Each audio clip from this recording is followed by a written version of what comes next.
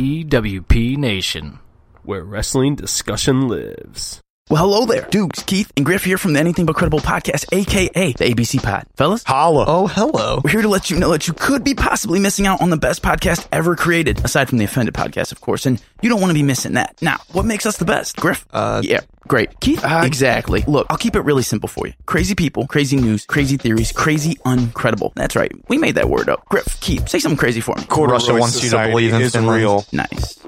Look, you can find us just about anywhere that you get your podcast, especially Apple Podcasts. Also, don't forget to hit us up on Facebook at ABC Pod. That's ABC POD. Twitter at _ABC Pod. And Instagram at ABC Podcast. Check in with us for a new episode every Monday and join the conspiracy to commit stupid. We will see you then, and shout out to the Offended Podcast. Adios. Later, guys. Like you more than a friend.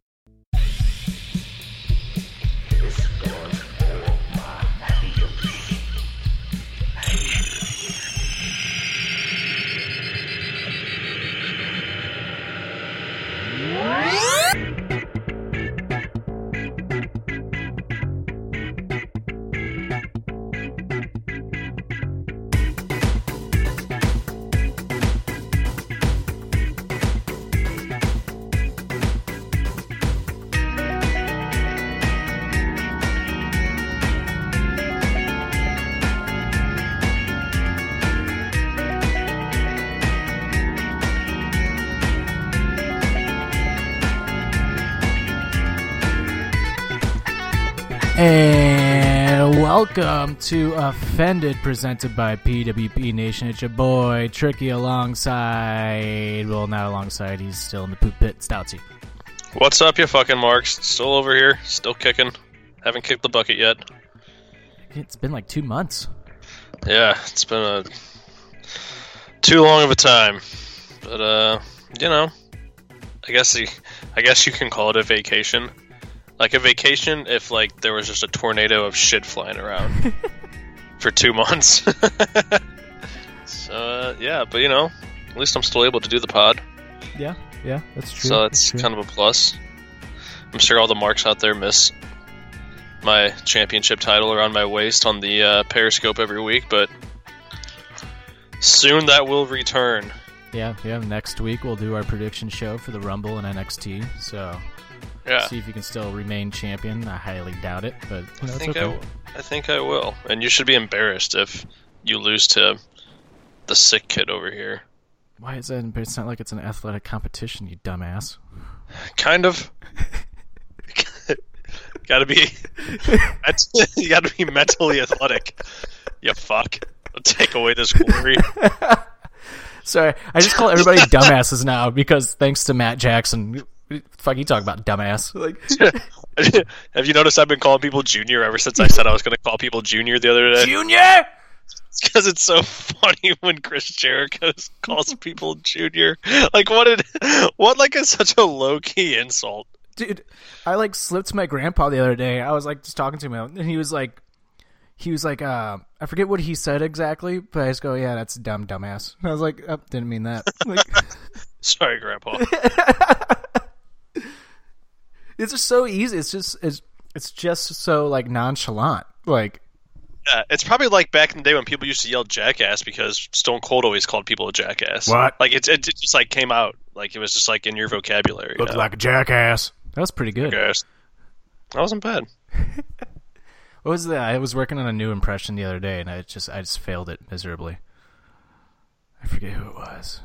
I did it to Katie, and Katie's like, you definitely got to work on that. I'm like, yep. Yes, I do. Wait, what impression? Oh, you can't remember? I can't remember. I want to say it was a wrestler, but I can't remember who exactly. Damn it. I've been working on my Tommy Dreamer impression. That's it. That's all it is. Was that your Tommy Dreamer impression? He does do that. I mean, talking like, well, Edge, if you must know, I've been doing a little indie wrestling lately. Well, oh yeah, Tommy? It's time for Tales from the Indies, brother. Oh, God. Speaking of Edge and Christian, watch or listen to that Q&A when he was like, I want to do a match with you where you just smacking the ass, and that's how you win the match. But you can't smack me, so I just win every time.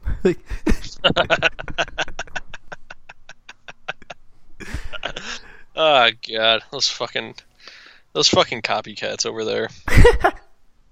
Fuck. Oh fuck. Well, no Corey this week because he doesn't know wrestling, so fuck him. But anyway. So fuck him. I just so love that we signed him to a full-time contract. But like, whenever we just have like wrestling stuff, we're just like, yeah. So we don't need you this week. What's funny is that like we did it to him twice, but now he's actually like done it to us like 3 times where he's like, I can't do it. And it's like, God damn, okay, you're just like a recurring full-time guest, I guess. Yeah, pretty much. Oh man, it was the holiday season. We had a bunch of countdowns. It was, he's still gonna be doing that dad thing. I guess he's sticking to that. Yeah. So yeah, well, he needs to get working on that dad bod because right now it's like shit, man. He's like getting all in shape and stuff, wanting to like train. He's gonna do like an MMA fight, like an amateur one. I'm like, what are you doing, man? Yeah, I know. He's like, yep, definitely gonna fight. I'm like, why? Get the dad bod. Get going. If he's gonna fight, dude, just let us send you somewhere to train to become a wrestler. You're a big weird psycho. No shit. Like I don't have a dad bod, but I don't have like a gut. I have a skinny gut. Yeah. That's what Corey should have right now. No shit. It's crazy though, as your boy over here, even though since I've been sick, I've lost close to 20 pounds in the last month. That's not like the healthiest way, and probably not the healthiest like that keto diet, eh? But yeah, that whole like not eating stuff, and or just like the liquid diet, and then you're just yeah, I don't know, but so watch out, ladies. When I get out of this cage, I'll be doing just fine. We just laugh because yeah, I don't know, but Yeah, dude, I don't know, man. I'm so out of it, dude. I've slept like I get maybe like 2.5, 3 hours of sleep like a night, if that. Ugh, and then maybe like horrible. 20 during the day. I'm just like I'm so just like out of it and slap happy, and just like I don't even know if I'm slap happy. I'm just like I feel you because Katie will randomly elbow me in the fucking forehead from time to time when she's sleeping because like she just decides to flail her arms in her sleep. Oh, she's throwing a little. She's stiff out there, ain't she? Oh my god, you have no idea. I'm gonna put her in the fucking walls here shortly. You gotta return the receipt. Yeah, just give her a receipt. Just kick her in the face. Stop it. Yeah, just one night, you'll just be wide awake. Just boot her in the face and then pretend like you're asleep. Well, there was one time she was saying that like she accidentally kicked me, and I kicked back, but I was like in my sleep. I guess I just retaliated. Like it was. She said it was like really quick. Like she was like, "Oh, sorry," and it just kicked her like right in the side of the leg. I'm just like, I woke up like, what just happened? Like, I'm sorry. Well, you know what? She gets the instigator. Oh, I can totally see you just having like a quick reaction in your sleep. Like, what the fuck? Get the fuck off me. But speaking of instigator, real quick before we get into the songs of the week, we got. I think we're under the skin of a few deadbeat STL writers here. I love it. Every second of it.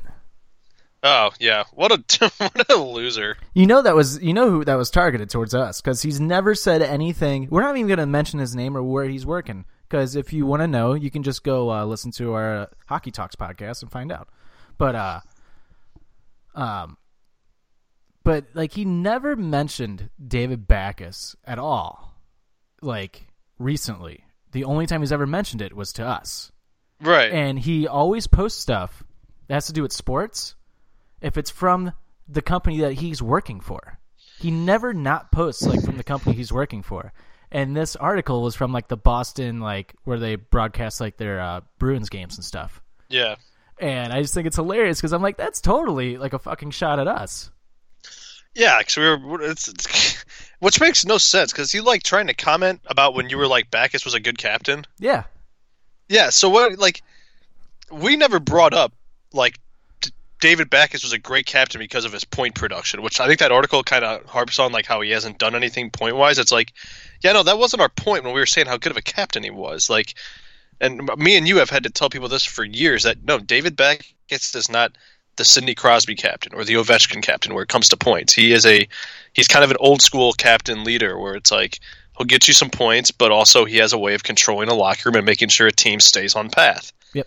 So him to like shoot that article at us, it's like, all right, yeah, no, we know David isn't having a great year. To be honest, like it's sad to see. Also, he's had to battle injuries, that diverticulitis, which is no fun at all.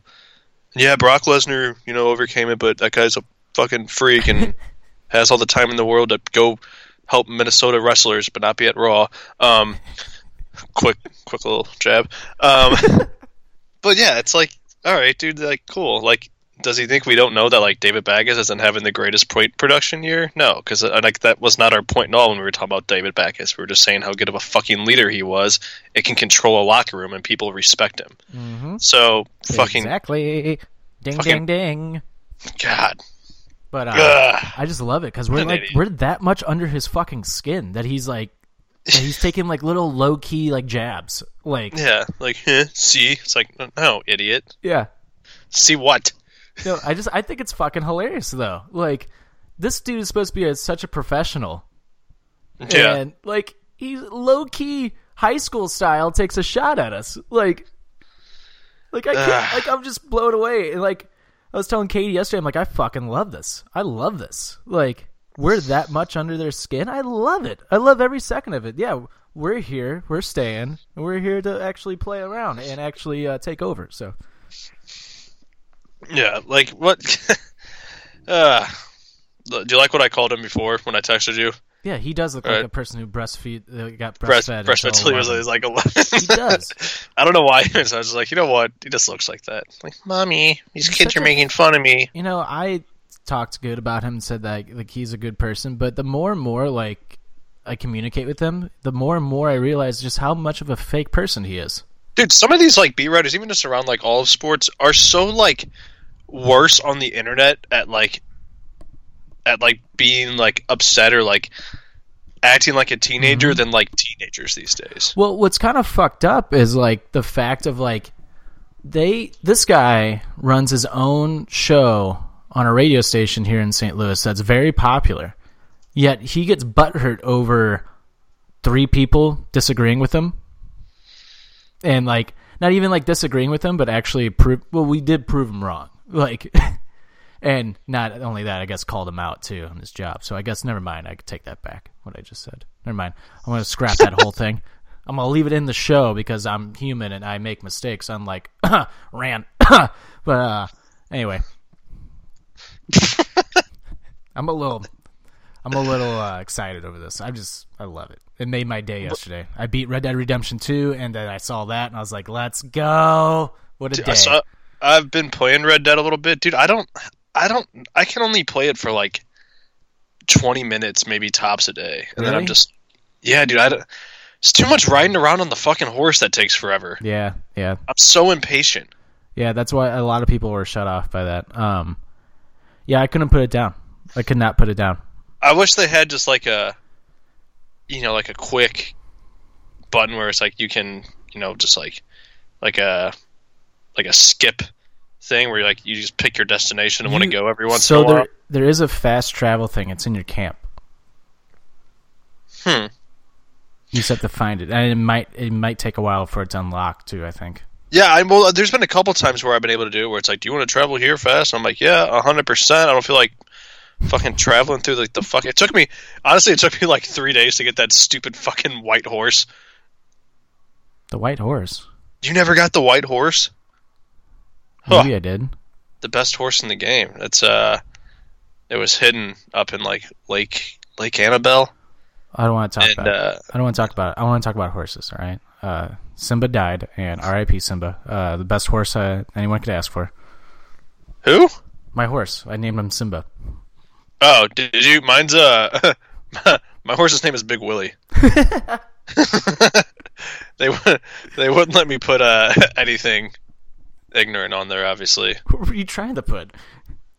I don't know. I think I was just. I don't know. Oh, I think I put like Big Johnson on there. They wouldn't let me do that. I was like, what the fuck? Yeah, Simba was a great horse. He was fast as shit. He's dead. Yeah, well, I don't know. It's going to take me forever to beat this game.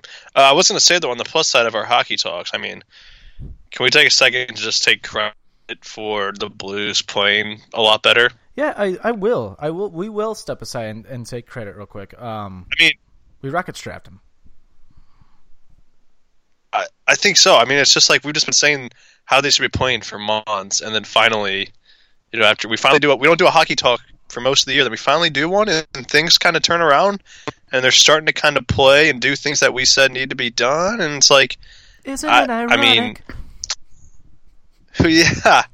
I mean, somebody's listening. Yeah. I mean, I just think it's funny. Like, everything that we said that was wrong. Oh, Drew Carey just eliminated himself. Sorry, I'm watching the 2001 Rumble. Not a big deal. I thought you were going to say from The Price is Right. It's like, what? He just, like, off himself on TV? Like, what the fuck? Oh, no. And it's too late to watch The Price is Right. Isn't it on, like, at 10 o'clock? It's 11. Oh, it's 11 now? Oh, damn. I think it's 11. Yeah. I'd watch that shit. But, what was I saying? I totally got lost with watching Kane getting ready to chokeslam Drew Carey and Raven saved him. What were we saying? I think we were just saying how it's funny how they just been. Yeah, like everything that we said on the hockey talks that we like ranted about has all been like they've done everything. Like it's weird. Yeah. Like it's very weird. Yeah, I don't know. It's just like and this is why I like get people like argue with me about the way like how like pretty much what I said last week and what I've been saying. They're like, no, dude, like it's Tarasenko's not doing enough for this team. I'm like, no, dude, the team's not doing enough for the team. Like you're missing this like completely. And it's like people were texting me, it's like, oh man, let's see Tarasenko scores and look what happens if we win games. I'm like, yeah, but like look how the whole team played to help him get into situations to score, or just look at our offense now. Look how much like how better we're playing. Like it makes a difference when your team is moving their feet for guys who are skilled and need to move their feet and not standing still in a fucking system. Like it's like, yeah, see, there it is. Like sign here, I'll move out of the way, Berube and Armstrong, Tricky and Stouts here coming over to take over this whole fucking thing. And it's just like, what else do we say? Oh yeah, why is Kyrou not on a line with O'Reilly and Perron right now? And what's happening tonight, boys and girls, children of all ages? But Kyrou is playing with Ryan O'Reilly and David Perron tonight when the Blues take on the Boston Bruins. Yeah, he was looking good. Like I said, he didn't do anything too flashy, but he showed some. He did some good things with the puck, and it's like, yeah, you can't like bring a guy up like that and be like, okay, so we're gonna put you with Sanford, and no offense to like, even Barbashev or anything, but it's like, nah, you got to put that guy up with like, you got to play him with an O'Reilly or even a Tarasenko, or you got to put him with the guys. You can't. But it's like, exactly what you said. No offense to like Barbashev and like Sundqvist. But they're nowhere near in the talent level that O'Reilly and Perron possess. And I'll eat my words on Perron. Perron has been fucking great this year. That boy is buzzing. I'll be honest, like the other week I was like, Perron, I haven't seen that like that Vegas Knights grit in him yet. Dude, that's so funny. He was playing good all year, but I didn't see that grit in him from like Vegas. And like the past couple games though, like if you watch when they pan over to him on like the screen or on the TV or anything like that, he's always like he's got that look, and he's always like fuck, motherfuck.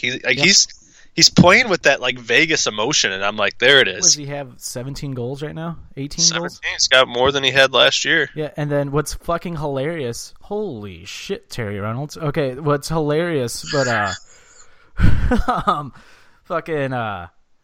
everyone's like, oh, Tarasenko's nowhere near it. Now Tarasenko has 15 goals, and it's just like, shut up, people. Just shut up. Like, Tarasenko does this every year. He turns it on right before the All-Star break and fucking flies towards the end. That's what you want. You want him to get hot at the end and not at the beginning. Right. Yeah. And people, it's just so frustrating, the people that just, like, don't. Yeah. And then, like, finally Fox was like, they showed the stat of, like, him right behind Ovechkin for, like, the most goals in the NHL. I'm like, finally? Why were they waiting so long to show this fucking stat? Like, right. He's second in the NHL for the last 5 years for the most goals in the NHL. Yeah, God, I don't know. And then But trade him. Right, and the guy like brings up, it's like, oh yeah, dude, like a 30.1 average goal scorer isn't an elite player. I'm like, what? Yeah, dude. What, dude? Like Ovechkin's the only one that's consistently getting like 40 goals a year. Like, it blew my mind. And it's like my fucking mind. Like I said, I think the best point I probably brought up against that guy was when I was like, Jonathan Toews is considered one of the most elite players in the game for the way he plays hockey. That guy, I think, has only gotten more than 60 points like once or twice. Mm-hmm. And that's playing with Patrick Kane. Yep. But he's still an elite player. It's like, yeah, he had championships, but like, I think he is an elite player because he is able to control a game. He's a great captain. He controls a locker room. He's smart out there. Maybe he doesn't get 90 points, but he's still an elite player. It's like, how can you say 30 goals pretty much a year is not elite? Like, what?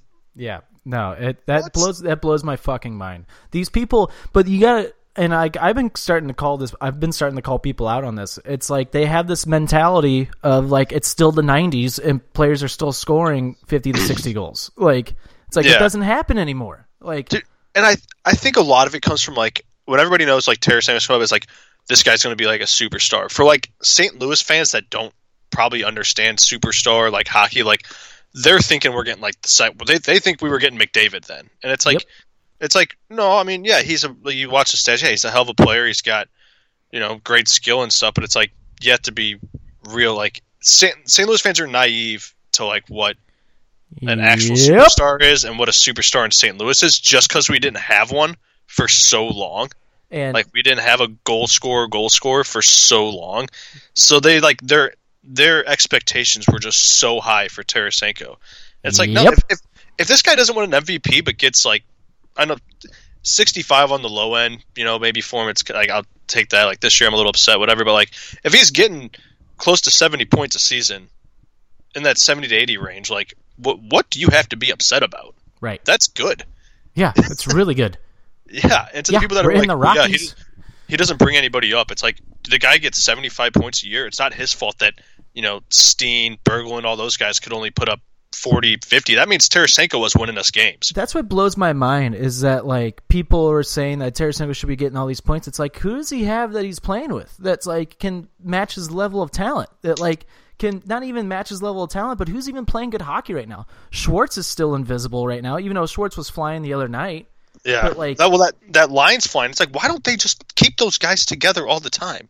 Did they not learn that last year when it's like they were good and then they broke them up because somebody got injured, and then they finally put them back together and it's like, oh wow, that line's buzzing. It's like, oh, you think? Yeah, no shit. It's called chemistry. There's a chemistry there. What was it 2 years before that when they took forever to put back the? They took, or maybe it was just that line, but I feel like they did the same thing like 2 years ago with Tarasenko. It might have been when he was playing. It might have been Stastny, and it might have even been when he was with Laterra still. Yeah. I know what you're talking about. You're right. It was Tarasenko, Laterra, and Schwartz. That's who it was. Yeah, the STL line. Yeah. Yeah, and they just kept fucking messing everything up. It's like, man, we need one line of some chemistry. Just let that go. Remember that line was fucking they were the number one point getters in the NHL until I think Schwartz got injured. And then when Schwartz came back, they never put him back together until like the last month, and it's like, oh, no shit. Like, here they go again.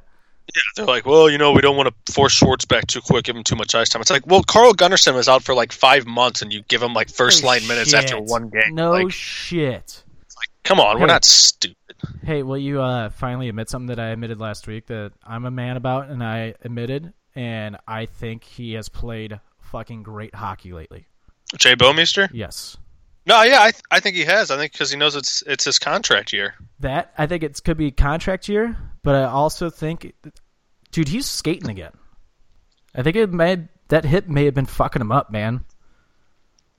That injury he had, yeah, it might have been. I don't, but I said, yeah, he's been playing incredible. I'm gonna give him that. I'll give him that credit, but I think he's still just on the decline of a career. One more thing, have you every time there's a goal scored against us when Petrangelo's on the ice, how far out of position is Pietrangelo?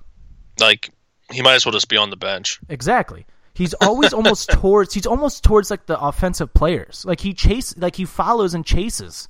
It's like, dude, no, stay in your zone. Like, stay. Yeah, dude. he leaves the net open so much. And then it's like, dude, you can't do that. And then it makes Bouwmeester and all these other players like look bad because it's like, you guys, why are they not marking their players? I'm like, where's the fucking other defenseman? Right. Yeah. No, dude. Sometimes I'm watching the game. I'm like, what? Where's our guy at? Yeah. And he's just way off chasing a guy. It's like, what are you? And then it makes Bouwmeester look bad.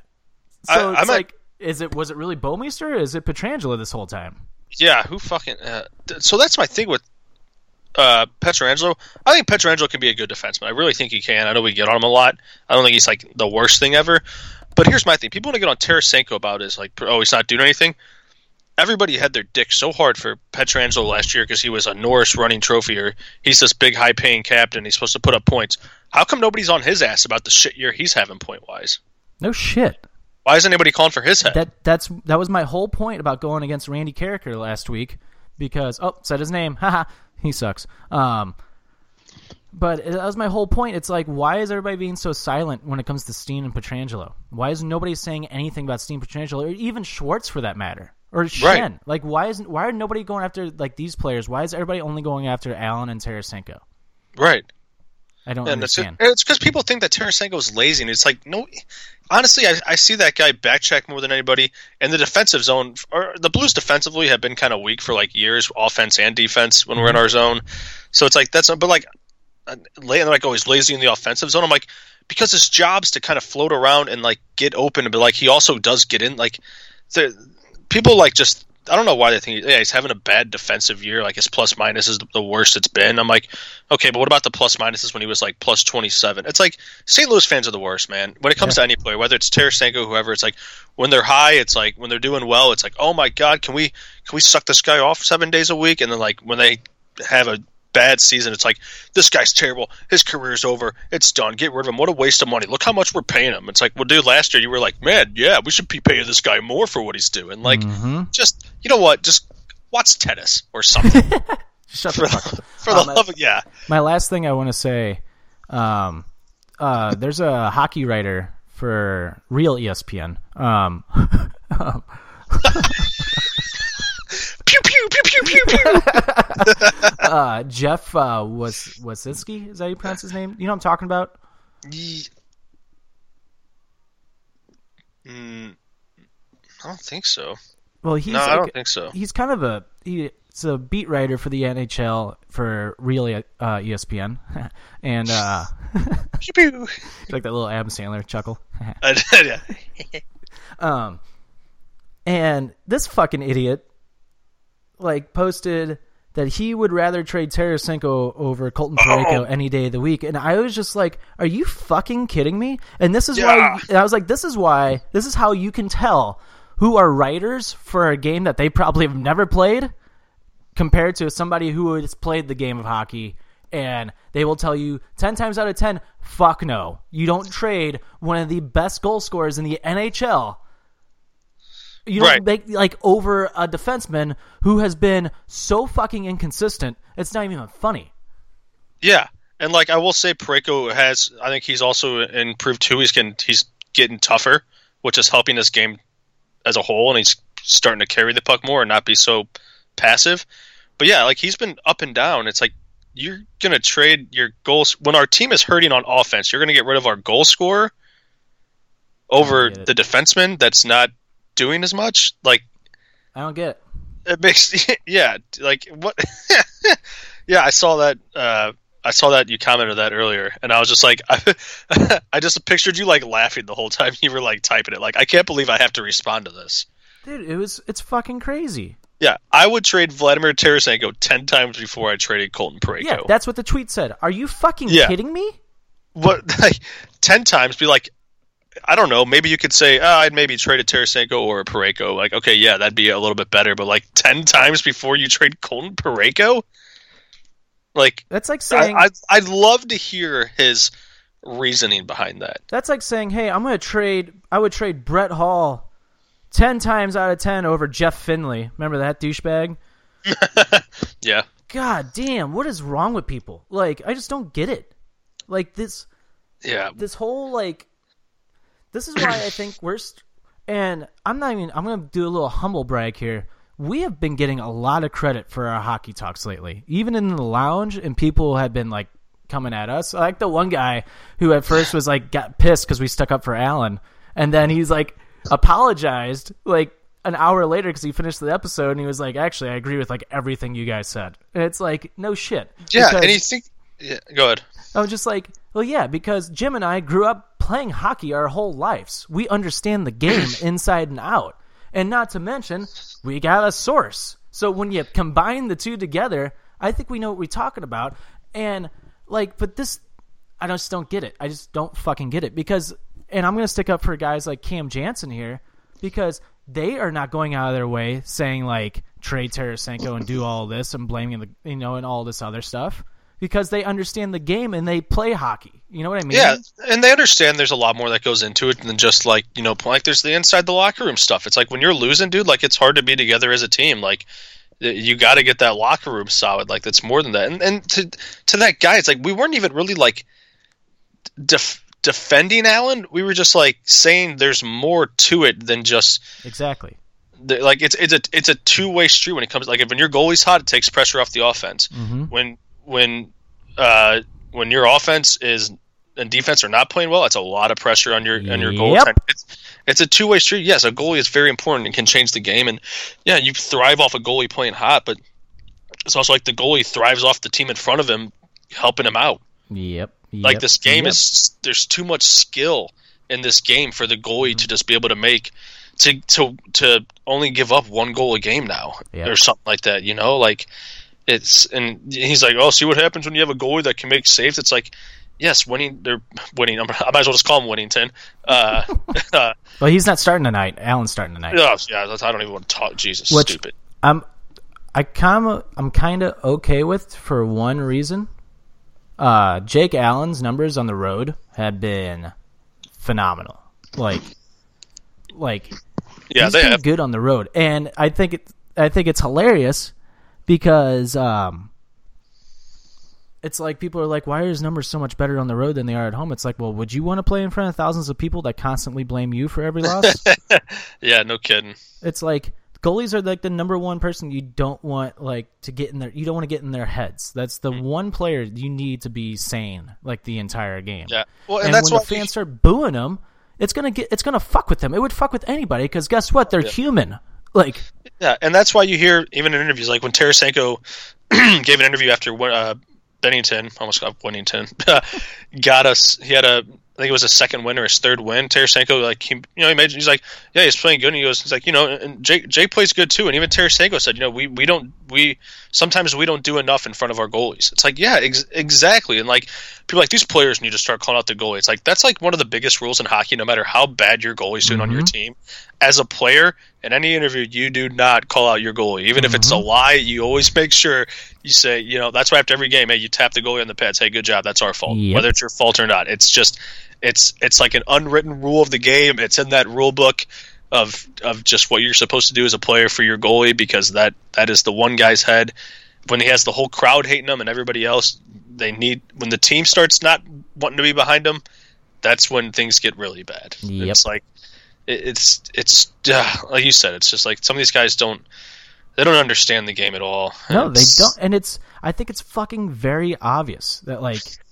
They don't understand it, and I think it's like, it just blows my mind. It just completely blows my mind, and it blows my mind even more that, and I guess these companies don't care because they're still getting money, they're still getting paid, and it's like, why are you letting some guy that like, here's where I'll give Randy credit. I agree with him when it comes to baseball. I agree with him when it comes to that because baseball is a very easy sport to understand. True. When it comes to hockey, though, there's so much. Just underlining like different situations. There's so much that goes into hockey that people don't realize and don't give like hockey players a lot of credit for like what they do. And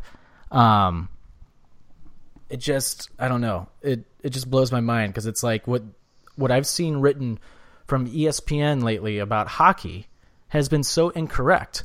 And that's not just saying just for the Blues. That goes for like the entire NHL. Like, how many times have we seen these experts be completely wrong when it comes to the NHL? Like, it's almost all the time. Yeah. Well, it's like almost like to bring up Jonathan Toews again. I swear I've seen like every once in a while an article about like, is Jonathan Toews, is he even able to help the Blackhawks anymore and this and that? And it's like, come on, man. Like, what? Don't put everything on that guy. They had like one of the best all-around teams during the time they were good. It's like, it's not a one-man game. No. It's like, okay, Connor McDavid, yes, that he had that. Connor McDavid just doesn't. You can't compare anything to Connor McDavid. It's not even fair. No, so it's not. like leave him out of the conversation. So but like you said, it's like there's so many, and ESPN, dude. Honestly, I just think they're out of touch with hockey. Ever since they stopped airing hockey and stuff, they don't have anybody to talk about hockey except for I think who was the guy that's was always on ESPN. They gave him like 2 minutes to talk hockey with the white hair. Barry Melrose. Yeah, Barry Melrose. Melrose. They'd give the guy like 2 minutes to talk hockey. Melrose still thinks he's coaching, and this is my team. Yeah, it's like, all right, Barry, you're going to talk about Crosby, McDavid, and Ovechkin. That's all you got. Okay, go ahead. Do you remember those commercials? Those Hockey Falls commercials? Bud Light? Oh, yeah. Those are my favorite. Those are still, to this day, my favorite commercials. Oh, yeah, those are good. Dude, and I was going to say, I think a lot of these writers, like ESPN stuff, I think they just write bullshit just to get, like, clicks and stuff. It is. That's totally it. That's totally it. And it's just like, dude, come on. Like, just be true to the game. Like, stop trying to stir pots that don't need to be fucking stirred. Exactly. And then when it comes to like that, when you start stirring pots, but when you start going on like people's personal Facebook stuff, that's when you're gonna get bit back. And I don't think like anybody else has really gone after them the way we have lately. And like that's why I have to pat ourselves on the back, because it's like I don't want to come off sounding cocky or arrogant and like just like a douchebag. But I'm patting ourselves on the back because we're not backing down. We're standing up for like what we believe that's happening and what we know is happening. And it's just like we're just calling them out on their bullshit. And it's like just like stop with the bullshit. Stop trying to stir the pot on players that shouldn't get traded and why they need to be just stop, man. Like they know there's a more of an underlying issue than just one individual on a team. Like get the fuck out of here. I don't get it. Don't get it at all. Yeah. All right. Anyway, that was Hockey Talks. Yeah, that was an impromptu Hockey Talks that went on for like 30 minutes, but that's okay. Let's quickly do songs of the week. Yep. All right. I'm gonna start real quick. My number 5, I got Pearl Jam, "The Fixer." You know, it's just a good song. I was listening to it, jamming out to it yesterday, and I forgot how good of a song that is. Oh, well, Pearl Jam. You know who's a big Pearl Jam fan? Becky Lynch. Becky Lynch, and the Edge. Man. And Edge, the man. And the rated R superstar man. Mark. Okay, good Pearl Jam. My number 5 this week, little Ray Charles, "Mess Around." Oh, dude. Oh, my God. All right, I'm going to have to change one of my song picks. Do you have a Ray Charles song? That was it. Are you serious? Yep. Wow. Okay. Wow. All right. Dude, that's happened to us a few times the last couple months. Yeah, but Ray Charles, "Mess Around"? Come on. Dude, that's fucking creepy. That's weird. Dude, that's fucking creepy. Did you listen to it after I had it on a Snapchat a couple days ago? No, so that's the weird thing. So there's another song I have on my songs of the week, and I was like, I listened to it, and I'm like, the singer, I don't want to spoil it because it's going to be my number 1 song, but he reminds me, it sounds like Ray Charles. Like, young him sounds like Ray Charles. So I'm like, oh, fuck, I want to listen to "Mess Around." And, like, I got on that, and then I saw your Snapchat, and I was like, oh, no shit, it's just listening to this. Wow, that's crazy. Yeah, I think we were watching something I think it was like a movie or something, that song came on, and my nephew was, like, dancing to it, and I was like, so I, like, downloaded it and was playing around. Yeah. Ray Charles. Do the mess around. What a voice. Oh, you mean Jamie Foxx? Yeah. Oh, man. That's fucking great. All right. I'm just going to randomly pick one. I'm going through a playlist right now. Fuck it. I'll go "Hey Girl" by OAR. Okay. Wow. Good one. Yeah. I haven't heard that song in a while. Neither have I. Okay. Good pick. Good pick. Thank you. Let's see here. My music's all over the place this week. Same with my number 4 this week. I'm going to go with a little Judah and the Lion, "Take It All Back." They have a new song out. Do they? Yeah, I almost picked it, which is weird. Again, is it good? I haven't listened to it. That's why I didn't pick it. Oh, okay. Yeah, I think Jude and the Lion is one of those bands for me where it's like if they have like a hit out, I'm probably gonna like it. So, but yeah, that song came to me the other day. I was like laying around, and I was like, oh man, I haven't listened to that song in a while. I can't believe you picked "Mess Around." It's hilarious. All right, it's crazy.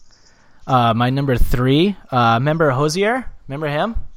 Yes. Well, he's back. He's got new music coming out. He has a new album coming out in like a month or two. New song, Almost. Sweet Music is what it's called. Almost okay. Sweet Music. It's very good. It's definitely a Hozier song, but I like it. I like it a lot. You know? Well, Windows Down. What was the big song they had like not too long ago? Hozier? He had a few. Take Me to Church was his big one. There we go. Take me to church. That song? Yep, that's the one. He headlined Lou Fest here a couple years ago when I went, and I was just like, really? Like, I like Hozier and all, but I wouldn't have picked him as the headliner. Yeah, it's a little weird. Yeah, but otherwise, other than that, I'm trying to think of who else. I'm gonna look it up now. Who was the other lineup? Because I remember there was somebody that went on right before him, and I was like, this should be the headliner, and it's not. What would have that been, like 2013 or something? 15. 15? Okay. Yep, I got it right here. It was Avett Brothers and Hozier were the two headliners for that Lou Fest. Where's the picture? God damn it! All right, hold on. Stahl. Mark Stahl, Jordan Stahl. Oh man.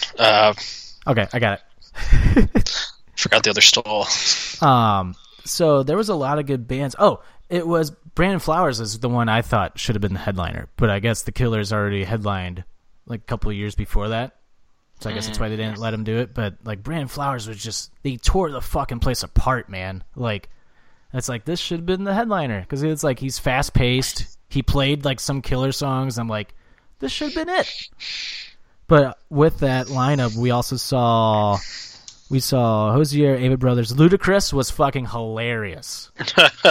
He was just like, I remember I just smoked some pot right before he went on, and I just remember sitting there laughing my ass off at him because it was nothing but like him, and they just played his CDs.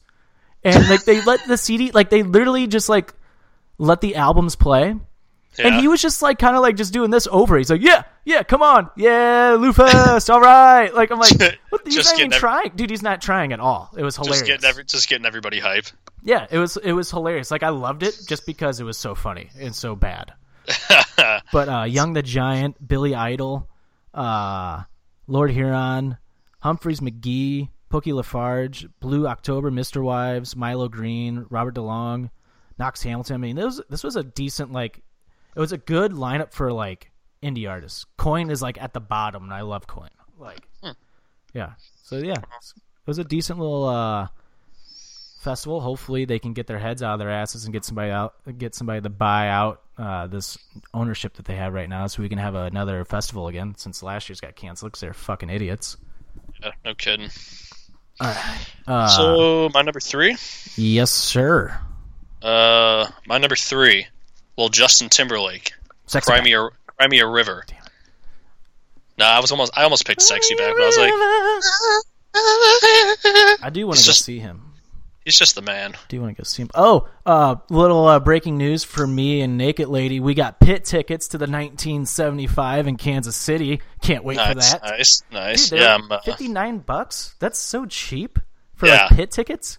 That's a steal. Hopefully, I said I was a little hesitant to buy tickets just because I don't know what the fuck's going to be going on with me, which sucks. But I'm gonna hope I'm still able to find a pit ticket. I was gonna say if you can find one, yeah, you can definitely ride with us and stay with us at.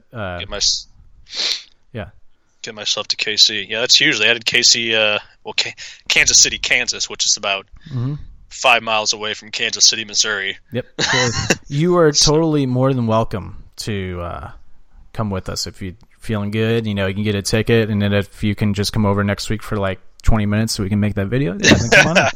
Yeah, that'd be fantastic. Just do it just for 20 minutes, and then if you have to poop, we'll pause the feed, and you have to go upstairs. Go ahead, man. Yeah.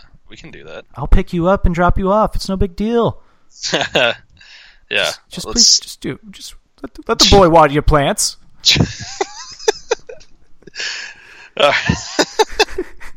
What's your number? For God's sakes, let the boy water your plants. What? The wine. Drink the wine. Okay. Is it your number? Is it your number 3? Oh, it's my number 2 actually. Oh, okay. My number 2 by the band Catfish and the Bottlemen. They have a new album coming out, which I'm excited for because I really fucking enjoy their music. But their new song, Long Shot, really good. If you like Catfish and the Bottlemen, it's right up your alley. Then, like, it sounds. Check them out. I remember you talking about them not too long ago. Oh, you've definitely heard their songs for sure. Like, they've been played like on The Point and stuff. Like, they're good. They're fucking. They're good. I think you had a song of them. I think you had a song by them not too long ago. Oh, probably. I think one of their songs was featured in an NHL game. Makes sense. I'm looking at them right now. Their song 7 is my favorite song by them. It's a great fucking song. I'm gonna check them out. It's a cool name. They on Spotify, they have a Spotify session when they covered "Read My Mind" by The Killers. Oh, nice. And it's good because he was just fucking around. Like, he's just like in the middle, in between songs, and he's like, "Oh, you like this?" It's like, "Fuck it, I'll keep playing it then." And he played like the whole song. Nice. Yeah. My number 2 this week is Mr. Blue Sky by the Electric Light Orchestra. Ooh, a little Guardians of the Galaxy 2. Yeah, I watched that the other day again. I realized it's like now a movie that I could just watch over and over. Yeah. Such a great opening song. Katie will not, like, she did not like it, and this is like when me and her first started like dating, so like we didn't really watch the song or the movie? The movie. This is right when we first started dating, so we didn't really watch it. We were Netflix and then chilling. I touched her butt. And, hey! I was going to say something else that she gets so mad at when I say it to her now, but I can't say it on the air. It's a little X-rated. Oh, okay. I say I fill her up. It's like, stop saying that! So I say it all the time now, and it's fucking hilarious. But anyway. But yeah, she won't watch it, and she didn't really like it that much. And she never finished the movie. I'm like, but like the last like 30 minutes of that movie makes that whole movie of Guardians of the Galaxy 2. If it didn't have that last 30 minutes, I would agree it wouldn't have been that good of a movie. But that whole, from when the dad turns on, that movie is phenomenal. Oh, yeah. That's when shit just gets real. Actually, I take that back. When Groot is getting, like, trying to retrieve Yondu's, like, head thing, that's when the movie's, like, great. Yeah. He says he doesn't like hats. He thinks he wants you to wear it as a hat. I am Groot. He doesn't like hats. He says, what is he like? You wear a hat, you think somebody looks like something from behind, and then they take the hat off, and it's completely different, or something like that. Yeah. That scene and the one where the ant little woman thing is like, you're in love with her, and then fucking Batista's character, fucking why am I drawing a blank on his name? Drax is like, ha ha ha ha! She just told your deepest, darkest secret. I love at the beginning when he scares Quill, like he's just standing there. He's like, "Hey," he's like, hey, yes. Do me next, yeah. Dude. But what if like that movie made me love Batista? Nothing will go over my head. Nothing will go over my head. My reflexes are too fast. Yeah, I will catch it. No, you are ugly. Horrible to look at. My favorite. I still say this. I say this all the time to people when like they're talking to me, and I was like, "Sorry, I wasn't paying attention. I was thinking of something else." Like, oh man, just a good movie. I gotta play the audio to this. Such a great soundtrack. Marvel does so good with their music and movies. Yeah, they do. Here you go. What? No! He thinks you want him to wear it as a hat. That's not what I said. I'm Groot. He's relieved you don't want him to. I'm Groot. He hates hats. I'm Groot. On anyone, not just himself. I'm Groot. One minute you think someone has a weird shaped head, the next minute just because you realize part of that head is the hat. That's why you don't like hats? He just nods. Yeah, he just nods. Mm-hmm. Mm-hmm. Oh man. Good I am Groot. I am Groot. Side note, real quick, before we finish off our songs of the week, that new Spider-Man trailer came out, and woo boy! Is it good? I haven't looked at it yet. Yes. You know, I'm a sucker for Spider-Man, so Yeah, I can't. I still got. I'm still waiting on whatever it is to come out on digital download by this Universe one. What? Spider-Man, the Universe, the animated Spider-Verse. Yes. Oh my God, yes. Since I'm not able to go to a fucking movie theater and watch it. Oh man, what a good movie! But Spider-Man, like this, Tom Holland as Spider-Man is the perfect Spider-Man, as I like to call him, Michael J. Fox Part 2. Ooh. Dude, I like that. He is totally Michael J. Fox. Like, yeah, he has his voice down. Like, I mean, I can't do it, but like. He does. That's a good thing. Did you see? I liked his tweet the other day. I think it was when like the trailer might have came out or something, or maybe the day before. It was just like Tom Holland tweet. So I talked to Sony today. ... That's all it said. It's like, yeah, no, he's good, man. I like him. I like him too. Okay, so I just pulled it up. I'm gonna play Tom Holland in Spider-Man: Homecoming when his friend finds out he's Spider-Man and he lets out this like little like yell. I'm just like, that's when he does that. That's when I'm just like, oh my God, he's Marty McFly. He sounds just like Michael J. Fox. Here, listen. Nothing. And then here's a compilation of Marty McFly screaming.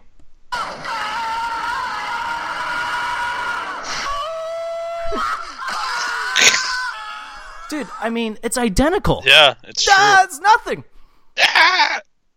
Yeah. That little thing, I was like, oh my God, he could be Marty McFly's kid. He's kind of got like the same mannerisms too, a little bit. Yeah. Like this is might sound bad. I obviously don't mean it this way, but like the like kind of like the spazoid, like twitchy kind of stuff. Well, obviously, I'm not. No, yeah, I get what you mean because before he was diagnosed with Parkinson's, like Michael J. Fox, that's how his acting was. Like he was like in Marty, like especially when he was Marty, like he was really like kind of like spazzy as Marty McFly in Back to the Future, and with good reason to be, because of just like I would be spazzed out if I was in that movie. Like if I'm saying like if I was that character, like and also like the same thing with Tom Holland. If you were like all of a sudden just Spider-Man and like people are finding out stuff and you're just like, oh man, I got to do all this stuff, and you're just like, it's almost like you're in like a constant like panic of like anxiety. You're just like. It's like you're just constantly like twitching around, seeing who's coming after you. Yeah. But anyway, but the last thing about Spider-Man, the new Spider-Man movies with Tom Holland in it are just right up my alley because of the way that like they mix the way it's kind of like the Guardians of the Galaxy like thing. It's the way they mix the music in, and all the music in Spider-Man is all like punk, like 80s like punk music, which is like awesome. I love it. Yeah. Yeah, and that's why I think that's why I like Spider-Man: Homecoming. I think it's my favorite superhero movie aside from The Dark Knight, because of just I think the music totally helps for me. Yeah, definitely. And it's just it does it again. That Spider-Man Far From Home trailer. It's like plays the Ramones right at the beginning again. I'm like, all right, let's go. Yeah. Oh boy. It's my number one. Or is it your number two? No, your number one. Oh, yeah, it's my number one. My number one, this is going to be a little tribute to Mean Gene Okerlund. Tutti Frutti by Little Richard. Oh, man. Did you post something about that the other day? I may have posted it on my Snapchat. It was that song, because Little Richard sounds like Ray Charles in that song. Like, it sounds like it goes hand in hand with Mess Around. That's why it came out Mess Around right after that. Okay. But man, like Tutti Frutti is just a song. Like if you play it at a bar, I'm fucking dancing to that song. Might have to be our new bar song whenever I get out of the house. I just can't wait for our 80s episode so we can just pick time after time for every songs of the week. Yeah. I almost picked an 80s song today, and I was like, oh no, I can't do that. I know. I'm like holding back on picking 80s and 90s songs. And I was kind of like, since we have our last 90s episode coming up soon, whenever you can get back into the cockpit. But that'll be our first episode on your return episode. Dope. But yeah, I'm I'm going to be relieved that I can pick 90s songs again for some songs of the week. Yeah, no kidding. Well, I almost picked a 90s song too, and I was like, oh no, we have another 90s episode. Mm-hmm. So I went 2000s with the JT. I'm saving one. I've been saving like one song for the 90s episode so I don't forget about it because I love it so much. It's been on my thing for like 2 months. Be funny if I pick it. So I totally thought it was an 80s song, and I looked it up, and it came out in 1990, and I'm like, oh, okay. Mm-hmm. Okay, all right. What's your number one? My number one this week. It's a little song called "Steady as She Goes" by I'm going to butcher this name. The Racconeers? The Racconeers? Yep. I've seen them live twice. Yeah.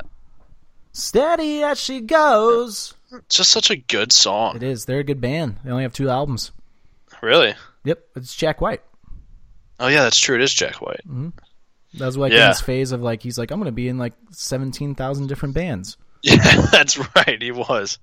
I forgot about that. Mm-hmm. Yeah, man, just a good fucking jam. I forgot about that song until like the other day, just going through music and shit. I was like, man, what song? I was like, Steady as She Goes. Like, why have I heard this song? And I was like, oh yeah. It's like, because it kind of like starts off like, yeah, and then all of a sudden, like real quickly, just like gets into that Steady as She Goes. Just like, fuck yeah. Have you seen the music video for that? Fuck, probably not like the longest time. What is the like the little kids like racing like in like little box cars? I guess that's what they're called. Yeah, or is it like the derby cars, or whatever it Something is? Like that. It's like they do it in the Little Rascals movie. Yeah. It's like a boxwood or I know what you're saying. That's the whole music video is like them racing, like in those. Hey, look, there's your mom. Whoopee. And that was Songs of the Week. And make sure to go follow our playlist on Spotify at Offended Presents Songs of the Week. And Jim, you need to text me your songs from last week. Oh, fuck yeah. Dude, Corey, if you're listening, I can never get your songs because you write them down on a fucking piece of paper. Yeah, just fucking... just write them and then tear them out and then just leave them on the table. I don't have like any of his songs. I haven't put in like any of his songs like for the last like 4 songs of the weeks that he's done because they're all in his notebook. I'm like, he's probably like, why are my songs on here? It's like because you don't send them. Yeah, send it. Just fucking send it, Corey. Send it, Corey. Okay. Before we get into our Royal Rumble discussion. Let's hear a quick word from our sponsor, Mr. Kyle Forshey. What's up, everybody? Kyle Forshey here to tell you about my brand new podcast, the Going Off Topic podcast, brought to you by the Anything But Credible Network. On Going Off Topic, I look at all forms of media, from different real and theoretical angles that you don't usually hear about. From movies, to TV, to music, to sports, to gaming, to anything really. You never know what the topic will be, but you're guaranteed a new angle and a different conversation about it, that's for sure. You can find Going Off Topic anywhere and everywhere that you get your podcasts. Check out our social media feeds on Facebook, Going Off Topic with Kyle Forshey, on Twitter, going_off_topic, and don't forget about anythingbutcredible.com, where you can find everything for the pod, including the written blog posts. That's right, we're carrying over the Going Off Topic blog to anythingbutcredible.com too. So check it all out there, and I'll catch you on the next topic.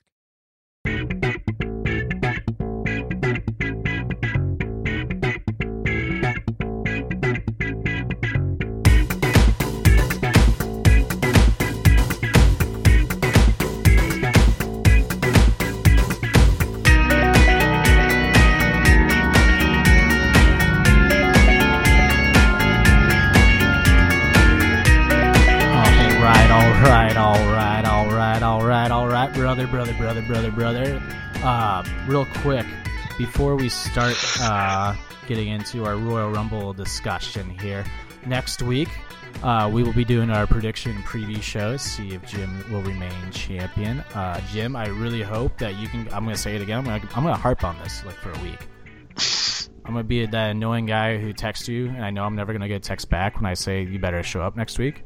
But you're just going to get it all the time. I'm sure you're used to it by now anyways, but it's fine. Yeah, I'm used to everybody just blowing me up. Well, I'm saying I'm going to make it worse, so... Thanks, I appreciate that. At least I give you a warning, you know? Yeah, you are giving me a warning, that's fair. But, yeah, I want you at Sunday for sure. because we got our Royal Rumble pool. Thank you to everybody. Holy shit, we filled up the Rumble pool, and like we filled up the men's in like a day. Like really?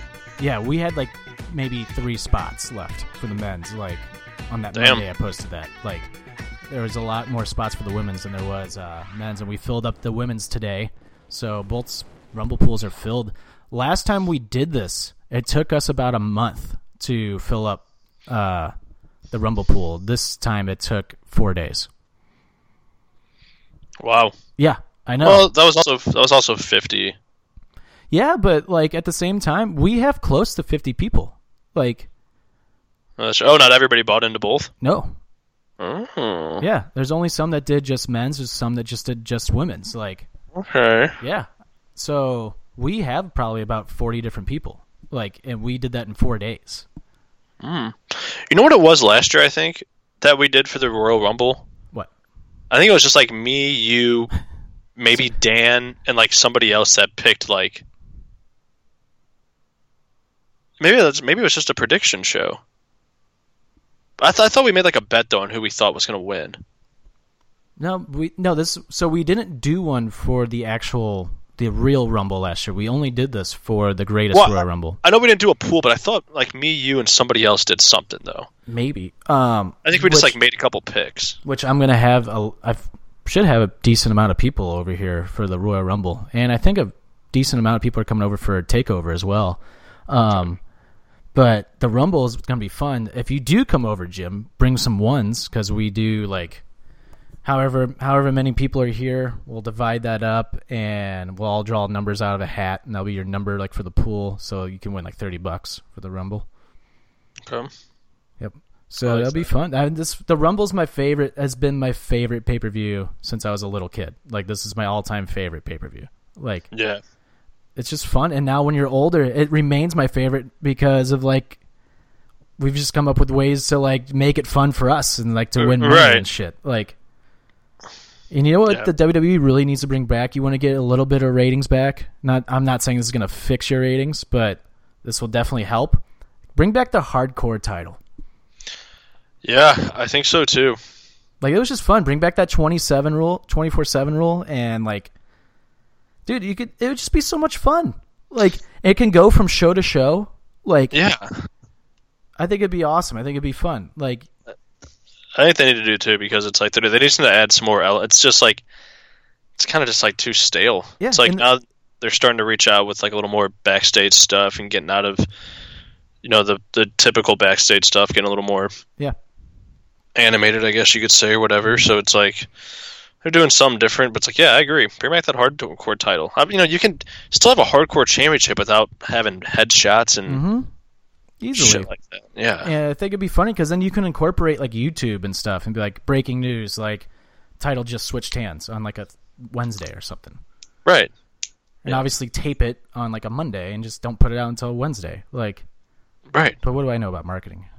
Yeah. Who knows? But anyway, to everybody who's in the Royal Rumble pool, numbers will be drawn next week with or without Jim. Hopefully with Jim, so I don't have to do this solo. If not, I might have to incorporate. Might have to text some buddies from the Anything But Credible podcast, see if they'll do it. Oh, even though they're not in the pool.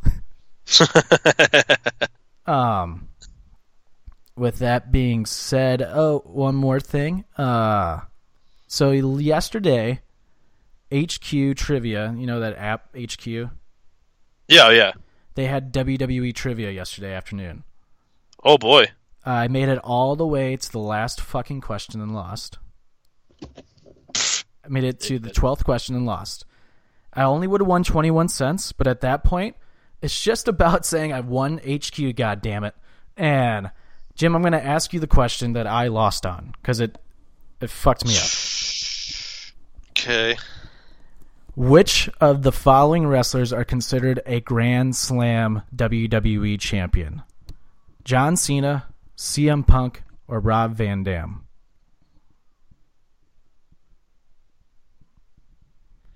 Is it more? I've never really played the HQ. Can you pick more than one? Nope, it's just one. A Grand Slam champion? Yep.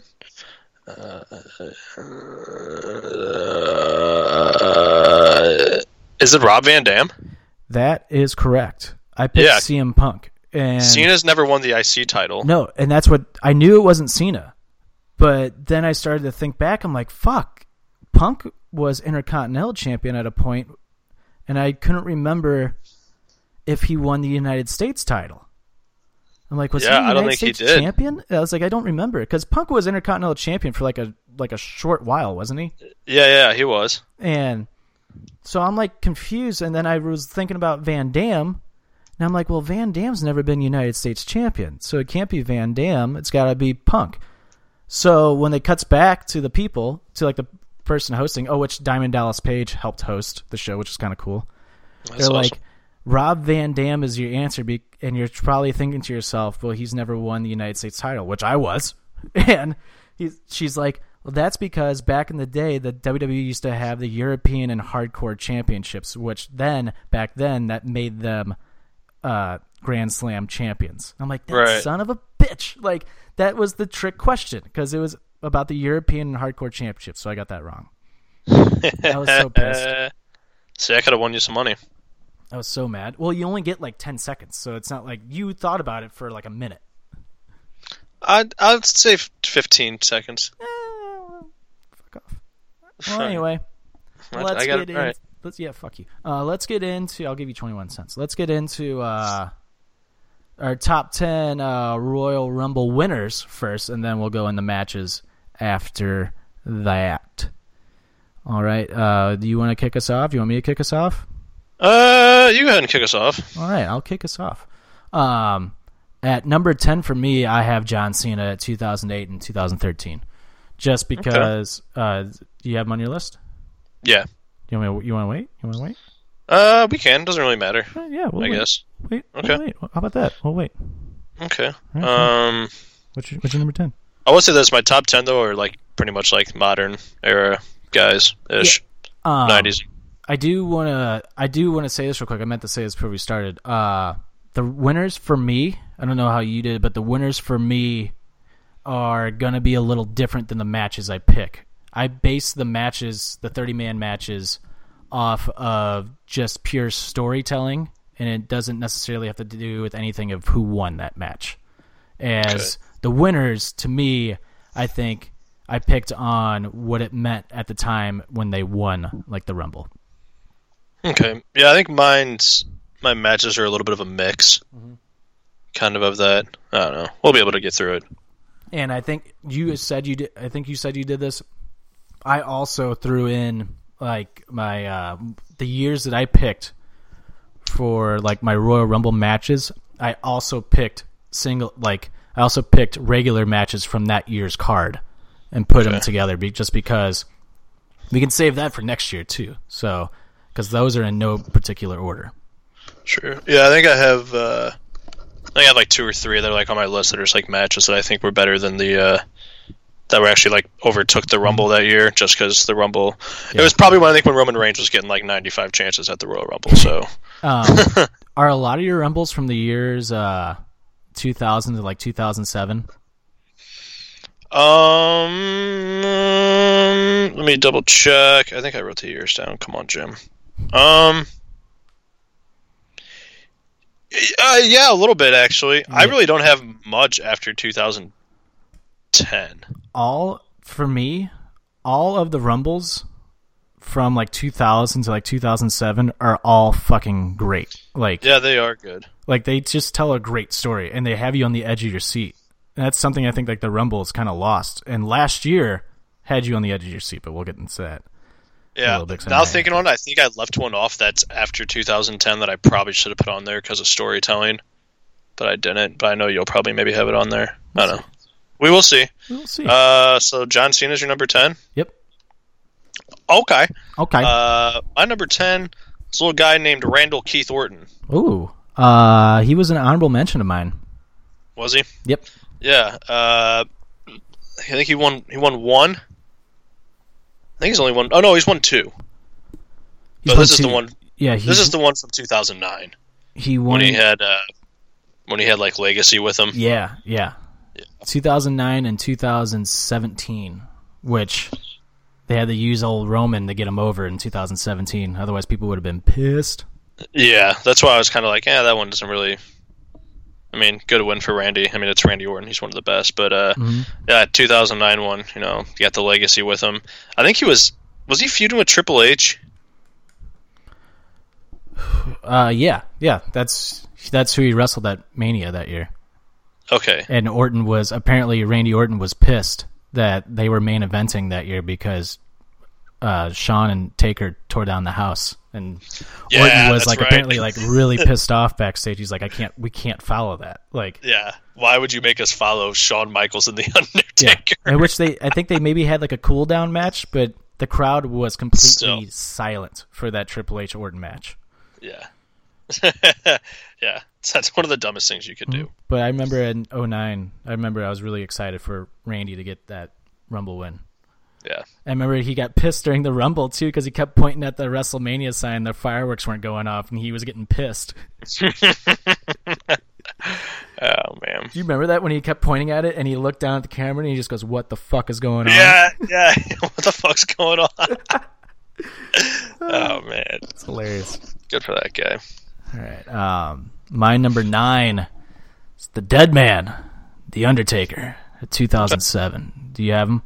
Yeah, he's on my list. All right, we'll wait. Okay. All right. So my number 9? Yep. I got a little guy by the name of Dwayne Johnson, The Rock. Ooh, another honorable mention of mine. Might have heard of him. Yeah. I can't believe he won in 2000. Yep. I know that much. That's it? That was it, right? Mm-hmm. Okay, I thought he was in another Rumble, though. Like, when he came back after one of those, like... No, he beat Punk for the title at one of the Rumble pay-per-views. That's what it was. Yeah. That makes sense. But yeah, which was dumb. Yeah. I just remember that. This the one that he won in 2000 just because of like the controversy behind it. Yeah, because his feet were actually on the ground when the show went over. Yeah. Man. They did a good job. See, that's like when WWE like wasn't afraid to like talk about botches and turn botches into like storylines, you know? Like, yeah, like it was like, okay, oh shit, there was a botch. How do we fix this? I'm like, obviously, like, show the guy pissed off. Yeah. Like mistakes, it's like any sport. Like, like hockey, a goal that maybe should have been a goal, or offsides that wasn't off. Like, like real shit happens. That's why it's live. Like, all right, just roll with it. Make something out of it. Don't like act like it never happened. Exactly. Like the Katie Vick thing, you know. And fun facts about The Rock. Every title match that The Rock had at WrestleMania, he has lost. No. Except for the Intercontinental title. Oh. When he beat Austin at Mania, it wasn't for the title, was it? Nope. And when he beat Cena, it wasn't for the title. He has lost every time like a world title's been on the line. Wow. That's crazy, man. It's crazy to think about that The Rock has never won like a champion. Like WrestleMania 16, The Rock should have won. Looking back on it, like Triple H went over in that match, and it's just kind of like, how do you not let Rock win that match? Right. Or even Foley, like for that match. Yeah, that's true. That's forgot about that. Crazy. Yeah, it's just crazy to think about some of these guys that like like Rock has only won one Rumble. And Rumbles are like huge for people. I guess it doesn't really make or break a guy, but like and then like you said, he never really won at Mania in title matches, but he was still just as fucking big. Well, it's kind of crazy. The Undertaker's only won one Rumble too. Yeah, he did. That was a crazy one. We'll talk about. Shut the fuck up. Shut your fucking mouth. You're number 8? Yep. Number 8, I have last year's winner of the Women's Royal Rumble, Asuka. Oh, okay. That's an honorable mention for me. Yeah, I have Asuka just for the sole fact of like she went in undefeated and they still let her win, which I thought was awesome because it's like that match. Last year's Royal Rumble was like what the Royal Rumble used to always mean. It was always like making the younger, or not younger, I should say, making like a new star, basically. Yeah. And like, this is the guy that we're going with and we're going to push. And that was kind of like the same with Asuka and Shinsuke. And WWE, I think, botched both of them. And Asuka's the champion now, but she still, to me, like doesn't have like that momentum that she once had. Nah, she's got it's a little bit better, I think, than it was earlier in the year. But they're not doing anything with her. It's Becky's carrying this whole story right now. Oh, yeah. Yeah, that's true. It's a good pick. That was a huge pop though when she won. Remember that? Fuck yeah, because it came down to her and Nikki. Oh God, yeah. And Nikki botched the final spot. Like, horrible. Mm-hmm. Ugh. Look, and then Ronda Rousey debuted right after that. Oh, that's right. It's all coming back to me now. Right. Good pick. So my number 8. Yes, sir. My number 8 is The Game. Triple H. Ooh, he's higher. He's only won. He's higher on mine. Higher on mine. Oh, is he? Yes, sir. Okay. All right. Has he won 2? Like, does that one that he won at? He's won 2. Yeah. Okay, the one against the one with the title open for whatever. Yep. Yeah, he's won 2 Rumbles. Couldn't remember if I was considering that a Royal Rumble win or not. But then I was like, I would. It is. Okay, we can wait. We can wait. Yeah, we'll wait. All right, number 7 for me. At number 7, I have Drax the Destroyer, Batista. Got the. I'll be honest. I lost you there for a second, so I don't know who you said. Batista. That's your number 7? That's my number 7. Is he higher on What yours? a shocker! He's my number 7. Oh wow! Look at us today. Wow! Look at that. Yeah, good old Dave. Yeah, wow. Good old Dave Batista. I forget just how good Dave actually was. No shit, dude. Like, he gets a lot of flack, and this wasn't his fault, and he's even admitted that it's not his fault. Like, oh yeah, that's 2014. 2014. That was Brian's year. Like, yeah. And Dave, he was even like, I can't win. And Dave was like, let me lose. Like, on the Jericho podcast, Batista pitched the idea of him losing the Rumble and then winning the title from Orton at the next pay-per-view, and that would set up the triple threat at Mania. Yeah. Which, that makes a lot of sense, but apparently Triple H really wanted to wrestle Bryan. Yeah. Well, at first he wanted to wrestle Punk. That was the whole thing. Oh, yeah, and that's true. what caused the big ordeal. So at the time, I guess it was all just fucked up, and Punk kind of saved it all, in a weird way. Yeah, it's weird. I guess it all kind of worked out because it did just add that more fuck, man, is Daniel Bryan going to get his chance, and then he takes over Raw? So I guess I think it's one of those things where they made a mistake, but it ended up luckily working out for them very well.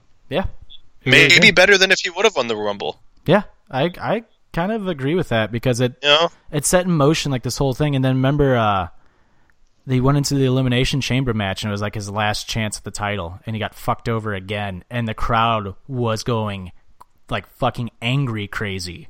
And they I just remember the zoom in on Bryan at the end of the match when Bryan's pulling his hair and he looks angry and just pissed off. Yeah. I'm oh, here we go. He has I just remember thinking there, I'm at first I thought maybe this is the last chance for Bryan. They're going to go in a different direction. But the way they zoomed in on Bryan to end the pay-per-view, I'm oh fuck, they're pushing him. He's going to win the title. Yeah. They're actually going to go. That was the moment when I realized that they're actually going to go with Bryan at Mania. Yeah. But I guess anyway, back to Dave. That 2005 Rumble win though. That was something. Who, Vinnie Mac? He blew out his quads. Both of them. Then he just sat there. It's hilarious. But dude, credit to Vince. He's in fucking serious pain, and he sits there and doesn't show any emotion on camera. And Nope. There's a Vince McMahon documentary that came out a while ago, and Stephanie on the documentary, Stephanie was I've never heard my dad scream so loud in my life. It scared the crap out of me. And Stephanie's I started crying because I was so scared. They said right when he got backstage, Vince just started screaming because it hurt so bad. Yeah, I think he got help and kind of walked a little bit on his own backstage. Yeah, and then he came back. He rehabbed him and came back, and apparently half the time Triple H did. So Vince on the documentary is yep, did it in half the time. Did it half the time other than that loser Triple H. And he started laughing. He's I hope he doesn't watch this. Oh man, that's fun, dude. Just the image of he slides into the ring, and then he's just sitting up against the ropes. Yeah, and just young Cena and young Batista are just looking at him, and they're both uh-oh, we just fucked up. Because that was a legit botch. That was a legit fuck up. They weren't supposed to go over. I thought Cena was supposed to go over. Batista was supposed to grab onto the ropes, and Batista said Cena was so sweaty that when he went to grab the ropes, too, he slipped. And he's like, luckily, I have no idea how, but he's like, but luckily, we landed at the exact same time. And that was not supposed to happen. Yeah, that's what I remember people giving him a lot of shit for that, botching that. It's like, dude, he had to pick up this big ass sweaty guy and try to do a. I think it's tough for big guys to try to do a spot like that. That's not. You got a lot of momentum coming, man. It's not the cruiserweights where they could probably save themselves. That's a lot of man muscle. What I thought was going over those ropes. What I thought was hilarious is that right when Vince gets out of the ring, they do the spot and end the match. It's not like they wrestle again for a little bit. Yeah, they literally. It was 20 seconds maybe. So when the camera's on Vince, apparently one of the refs that's in the ring when the referee bends down to check on Vince, that's when Vince mouths to him redo the finish. Just do it now. And that's when when they cut the Vince, the referee is over to Cena and Batista go, we're just going to redo it. Just redo the spot and end the match. That's the one time I will give WWE credit on production of camera cuts. And how well they did a good job of editing that and covering up the botch, because it made it look like that was supposed to happen. Yeah, they really did, because it was kind of oh shit, was that supposed to happen? Maybe it wasn't supposed to happen. Yeah. Who knows? Yeah. And Batista was like, I'm not going for that Batista bomb again. He just spine busters him and then throws him over. Yeah. Oh man. Anyway, yeah, that's Batista at number 7. So I guess it's my 6, right? Yep. All right. My number 6 is Brock Lesnar, 2003. Oh, okay. Forgot about Brock a little bit. Yeah, that Rumble's pretty fucking awesome. And that Final Four. Is that what set up him and Angle? Yeah. And Undertaker gave him the respect at the end of the match. Ah, yeah, he did. But that Final Four. Whew. Who was in the Final Four? Batista, Kane, Taker, and Lesnar. Oh, that's right. Just 4 big guys. That was a good Final Four. Mm-hmm. But Lesnar that year, 2003, man, that was Lesnar's year. That's when Lesnar could wrestle. Oh, I mean, Lesnar still can wrestle. He's proved it with Bryan and Styles, and he's proved it with Joe even. Yeah. I just think he doesn't like working with. I think he actually hates working with Strowman personally, and that's all we've seen mostly. Yeah, I think so too. And I think he's sick of working with Roman personally. Yeah. Well, yeah, I can't blame him there, because it's why do I got to keep doing the same story when you're not? Mm-hmm. It's if they were doing better with Roman, yeah, maybe it'd make more sense. But he's in his head, he's probably you guys have done nothing with Roman to make him to make me have a reason to put him over or anything. Yeah. No. Yeah. But Lesnar that year, 2003, that was Lesnar's coming out party, in my opinion. Even though 2002, he was only there, he hadn't been there for even a year yet. It's a year the night after WrestleMania at that point. Yeah, that's true. As much as 2002, that solidified Lesnar. It was 2003 that solidified Lesnar as the real deal. He's a fucking Hall of Famer, whether we want to admit it or not. He's a legit Hall of Famer. And he was putting on some great fucking matches. Yeah. I'd like to hear more from Lesnar once he's done with the WWE. Same. How he really made me feel. Mm-hmm. I know he is in his own way and he does what he wants to do, but how he maybe really feels about the business. I'm sure there's some truth to it where he just he is the guy that wants to go in, do what he's got to do, clock out. But how much does he actually care about the business, or was he that selfish? Mm-hmm. I'll probably change my opinion on him if he goes to the Hall of Fame. Oh yeah, how's that beer taste, bud? It's good. Dude, he's totally a Hall of Famer. He's main evented. To me, it's if you main event a WrestleMania, you're in the Hall of Fame. It's true. And he's main evented 3 now? Yeah. Yeah. I just don't think the last couple of years is it's not going to hurt him getting to the Hall of Fame. He's going to get in, but I mean, dude, I think the last couple of years have put a bad taste in some people's mouths. Oh yeah. Okay. And even though he's a part timer and he's held the title for a while, we complain about it, but at the same time, like, that's what the WWE used to always be. Hogan and, like, Macho Man, they were never, like, at, like, all the shows. You know what I mean? It's true. You saw them, like, once a month, if that. Bruno Sammartino defended the title, like, once every, like, 2 months or something like that.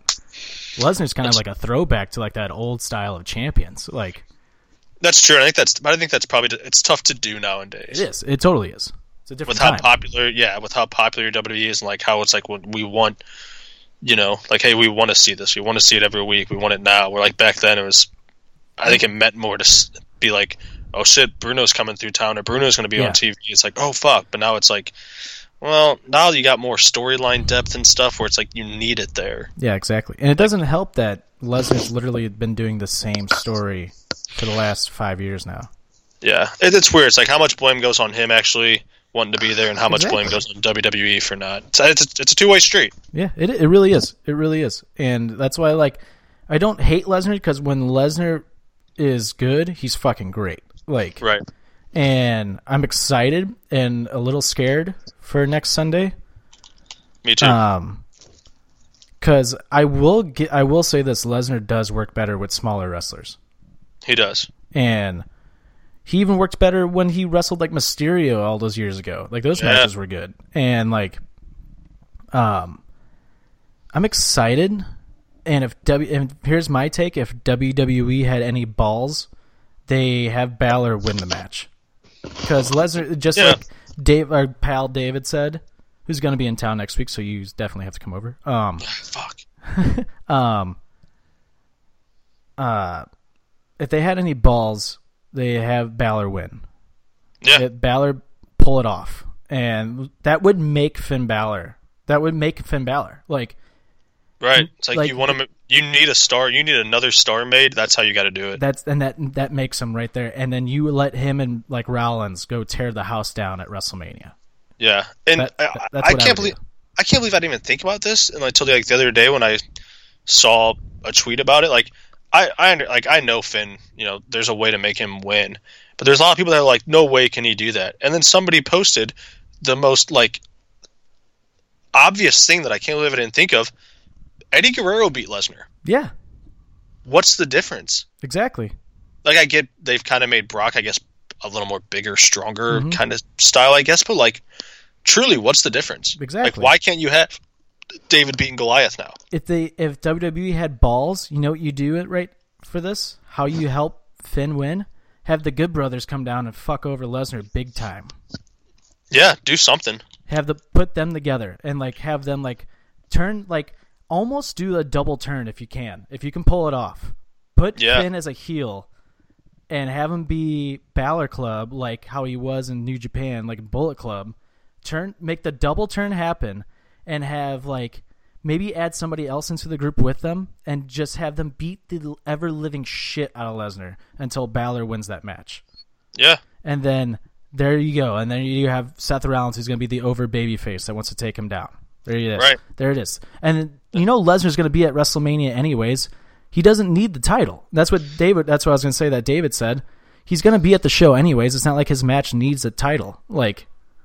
Yeah, that's true. And then there you go. Then you can have him and Strowman go one-on-one, and that's where Strowman gets his like victory over him. There, bam. Yeah, or even do McIntyre.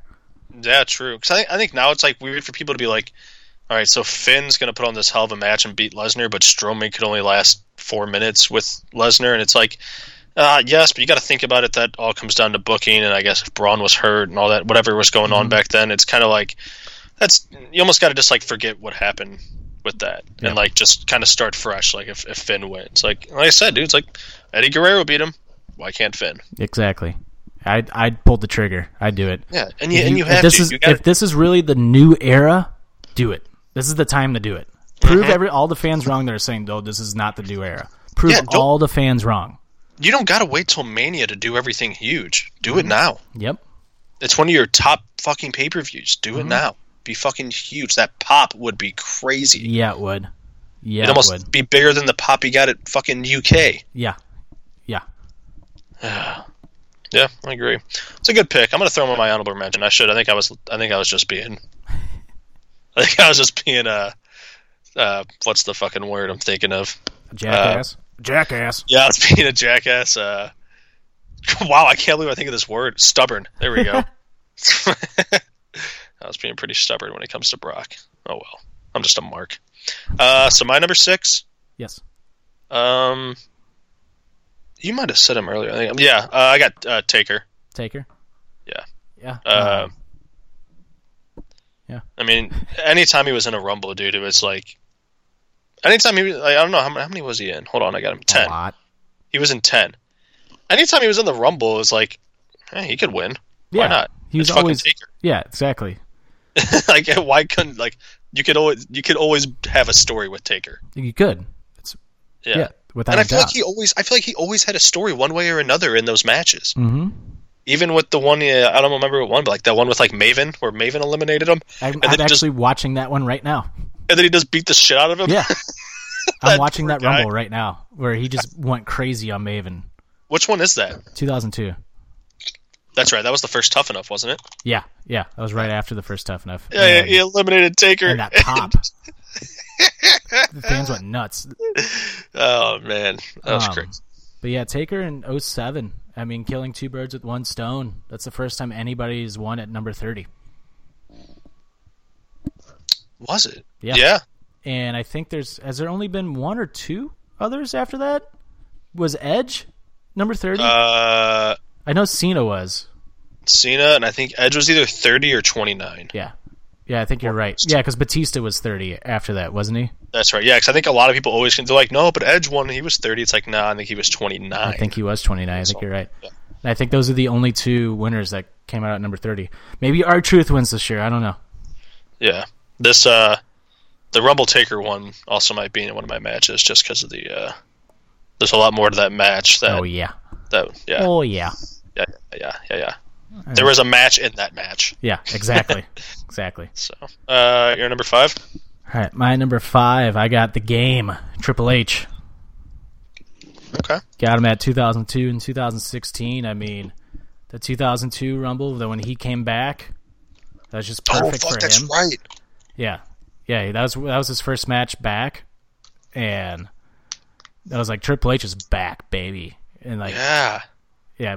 But for me personally, I still think Triple H was a better wrestler before he got injured the first time. I think so too. I think his character was even better, like before he got injured. I almost just said the opposite. Because I felt like his character might have been better because he had to make up for his lack of being able to do stuff in the ring. See, I disagree. I totally think his character, like in 98 and 99, and like actually all the way up to when he got hurt, like that you just hated him. He's like he got like Tommaso Ciampa heat. Like, yeah. I remember him being one of my favorite heels because I was able to hate him so much. Exactly. It's like Ciampa. Legitimately just hate him. Yeah. True. Okay. Because he was but he was like a heel who never like ran away from a fight though. He always like went head on into the fight, but just had like an army with him, and like it just made you hate him because he's not backing down though. Like true. Maybe that's why it might have been maybe why I liked his character more because he was like that, or why I thought his character was better because then he became like the coward. Yeah. And it made me still hate him more. Yeah. I don't know. And then he kept trying to murder Stone Cold when he came back. True, he did. He kept trying to kill him. Remember, like when he that giant ass like that metal box fell like off of like Austin's walking backstage, and that thing dropped, and Austin's like, "What the hell?" And Triple H goes, "Damn it!" And like they just started like fighting it. Damn it! Could have killed him, and then Austin like basically murders him. It's Survivor Series, but Triple H somehow survived that. Yeah, they put him in the car and flipped the car over. Flipped the car. Yeah, I forgot about anybody that. would have died in that. Oh man, was he with DX then? No, I don't think so. No, okay. DX was down at that point. Okay, man. Yeah, because that's going into 2001. So yeah, no, the DX was down at that point. Like even the revival, like DX was done. Wow. He was with like Vince at the time. Oh, that's right. Okay, that makes sense. Yeah. All right. So you're number 5. My number 5 is 1 second. Oh, here we go. My number 5, who I know this is a little taboo, and we can go through it quickly, or however you feel about it. But I can't leave out Chris Benoit. Yeah. You know, There's an honorable mention for mine. Yeah. I mean, a number 1 spot going all the way. Yeah. That's impressive. It is impressive. Spent over an hour. You know, it's they let's see here. Yep, eliminated the Big Show last. So yep. That's just kind of another one of those. And pulling them until it came over. It's another one of those, like, you know, showing that a small guy can get over on a big guy. So exactly. Yeah, I remember that one vividly because I remember I was a big fan of his and was happy he won that. So I just remember at the time, because we didn't get SmackDown yet. I think it was later that year we got SmackDown finally in St. Louis. So on like UPN or something like that, or St. Louis never had UPN. And I remember asking my dad, I'm like, who do you think's going to win the Rumble? And I thought it was going to be Orton. And my dad's like, nah, it's not going to be Orton. Foley's going to come out probably and screw him over. I'm like, oh yeah, I didn't think about that. And like, well, who could it be then? And he's like, it's going to be Benoit. He's like, that's totally who they're pushing on SmackDown right now. I'm like, well, I don't fucking watch SmackDown, Dad. Yeah, this was another good Final Four. Shit, it was Benoit, Angle, Van Dam, and Big Show. Yeah, do you remember Cena almost breaking his leg in that match? No. Cena got thrown over the ropes, and when he landed on the mat, like when he landed on the floor, he fell awkwardly, almost like to his side, and his leg like bent, like sideways. Oh, no, I don't remember that. If Cena didn't like catch himself, like, because Cena caught himself and like pushed his body back over. Yeah. If he didn't catch himself, I think his leg would have snapped in half. It was kind of gross. Like, and then they ran a story about it like for a little bit after that. Like, Cena was fine, but they ran a story like with him like in a brace like for the following month. Oh fuck yeah! Okay, I remember the brace now. I don't remember that fall. Oh, that I can't watch that spot. That spot still gives me like, ugh. John Cena's an awkward guy. Yeah. He's had a lot of awkward bumps, I feel like, in his career where it's like, why are you okay after that? Just do a bunch of Olympic lifting. So John Superman. Cena. Superman doesn't lose, damn it. I don't know why I just went into Vince McMahon. I don't know either. All right. Your number 4? Yep, my number 4. I feel like this could be your number 4, or it might be. I feel like this might be higher for you. Okay. Got a little Rey Mysterio. Oh, guess what my number 4 is? Lil Ray. Oh, nice. Yep. Nice. Oh, yeah, man. That was another of my favorite. I guess it is the small guy underdog thing just like was so easy to get over then. Well, that and just the fact that we just wanted it for Eddie, you know? Yeah, exactly. That was like, and I hate to say that because Ray, I think, still would have became champion without Eddie like passing away. Yeah. Ray was already getting that push. Like they just had like that long rivalry with Eddie, and Eddie is like a world champion. Ray was gonna get that push like sooner than later at that point. And I think the timing just, it's just you hate to say that it was. You don't want to say it was perfect, but it helped. But that was one of the most feel good like wrestling moments I think of all time. Like it's one of those things where like reality did take over that, and it was like, I might have teared up watching that, just being like, "Fuck yes!" Like good, And that pop when he eliminates Triple H. Yeah, you could see the emotion too. Yeah, and it was him. It was him, Triple H, and Orton. Yeah, I think, and it's like that's another one of those where it's like you got two big, strong, tough heel sons of bitches going against Ray, and you're like, oh no, this isn't going to end up good for Ray. Oh no. Ray's you're like, you're probably, I probably was sitting there like, great, Ray's going to get somehow. And he doesn't. It's just like, fuck yeah. Dude, and he was number 2 to enter that match. Yeah, he was. Was Triple H one? I want to say he was, because I remember like Triple H was trying to get out of it, like for like the beginning of the show, wasn't he? Yeah, is that when they used to like draw the numbers from like the weird thing with Eric? But no, that was before that. Yeah, that was when because Triple H saw it and he was just like, "Oh my god!" And then I remember the year before that with Flair and Eddie. Do you remember Flair and Eddie? Like, Flair's like, "Oh, I got a good number," and Eddie's like, "Let me see that." And then like, Flair's like, "Eddie, Guerrero took my number. And like, they made him go back and like switch it back out, and Guerrero was number 1, and then Flair was 30. Yeah. Oh, that's right. You are correct. Triple H was number 1 that year. Mm-hmm. You know who number 3 was? Simon Dean. Simon Dean. Was it really? Yeah. Simon Dean. Oh, that's great. What a name. That was a total fucking guess too. I remember Simon Dean coming out and doing his little. Dude, Simon Dean was hilarious. He was, dude. I'm trying to. So, in 2006, were Triple H and Orton kind of like still a team type thing? Was that still kind of like an evolution thing going on, or Triple H was on Raw? Orton was on SmackDown at this point. That's right. Because I was just wondering because Orton was number 30 that year. Yeah. So I was trying to think if maybe they kind of had like a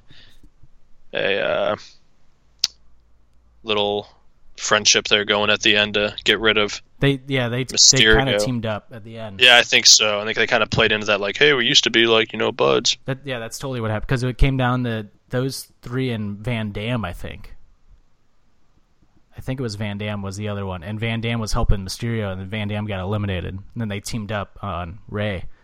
But here, I got the pop queued up. I want to see if it comes across well on the speaker. This pop, man. When Triple H gets eliminated, it's one of my favorite pops of all time.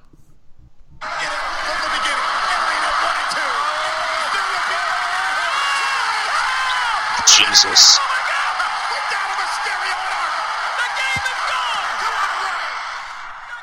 That pop, man. That's one of the best pops ever because everyone's like, "Oh my god, he's out!"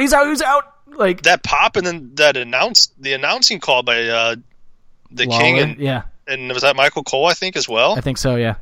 Yeah. Wow. That seemed about as authentic as it can get. Yeah, that's one of the best. It's one of the best. Do you think the announcers know who's going to win at the end? Yeah, because it's all in their script. That's why, like, I almost wish they didn't. They can request not to know. Okay. And I think Lawler always requested that he didn't know. I think Cole is the one that always like knows. Okay. However, I have heard during the Taker Lesnar match from WrestleMania when Lesnar beat him, they didn't have the ending in the match in his script, and like they didn't tell him that they didn't add the ending in the script. So when Cole was going through it, like right before like that spot happens, apparently Cole was like looking like for his like the call, and Vince apparently right before that 3 count happens, Vince goes, "Just let it go," and like he was just like, "The streak is over." Like he was like just like taken back, like yeah. Yeah, I think if I was an announcer, I'd like the Rumble. I think is one I would like not to know. Yeah, same. I would like not to know everything. Yeah, I'm announcing, that's true. Honestly, I feel like JR might have said he kind of didn't like to know a lot. He just wanted to know what the wrestlers wanted him to focus on for their people. Exactly.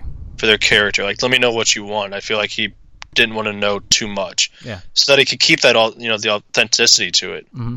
Which is just, like that's what you want out of the announcer. You don't want it to be too Yeah. No, I feel you. Yeah. So. Let's move on. I guess my number 3. Yeah, your number 3. My number 3, we have to give it to the Heartbreak Kid, Shawn Michaels, baby. Okay, it's a little higher on mine. All right, well, wait then. What's your number 3? God damn it. My number 3 is actually John Cena, a little higher up than yours. Cena at 3, really? Yeah, I think just said that 2008 one. Yeah, that was like props to WWE for keeping that under wraps. Like, and that was when everything was getting leaked, and like Cena coming out at number 30 that year was just holy shit. Yeah, that was just nuts. The 2013 one, I don't know. That was kind of.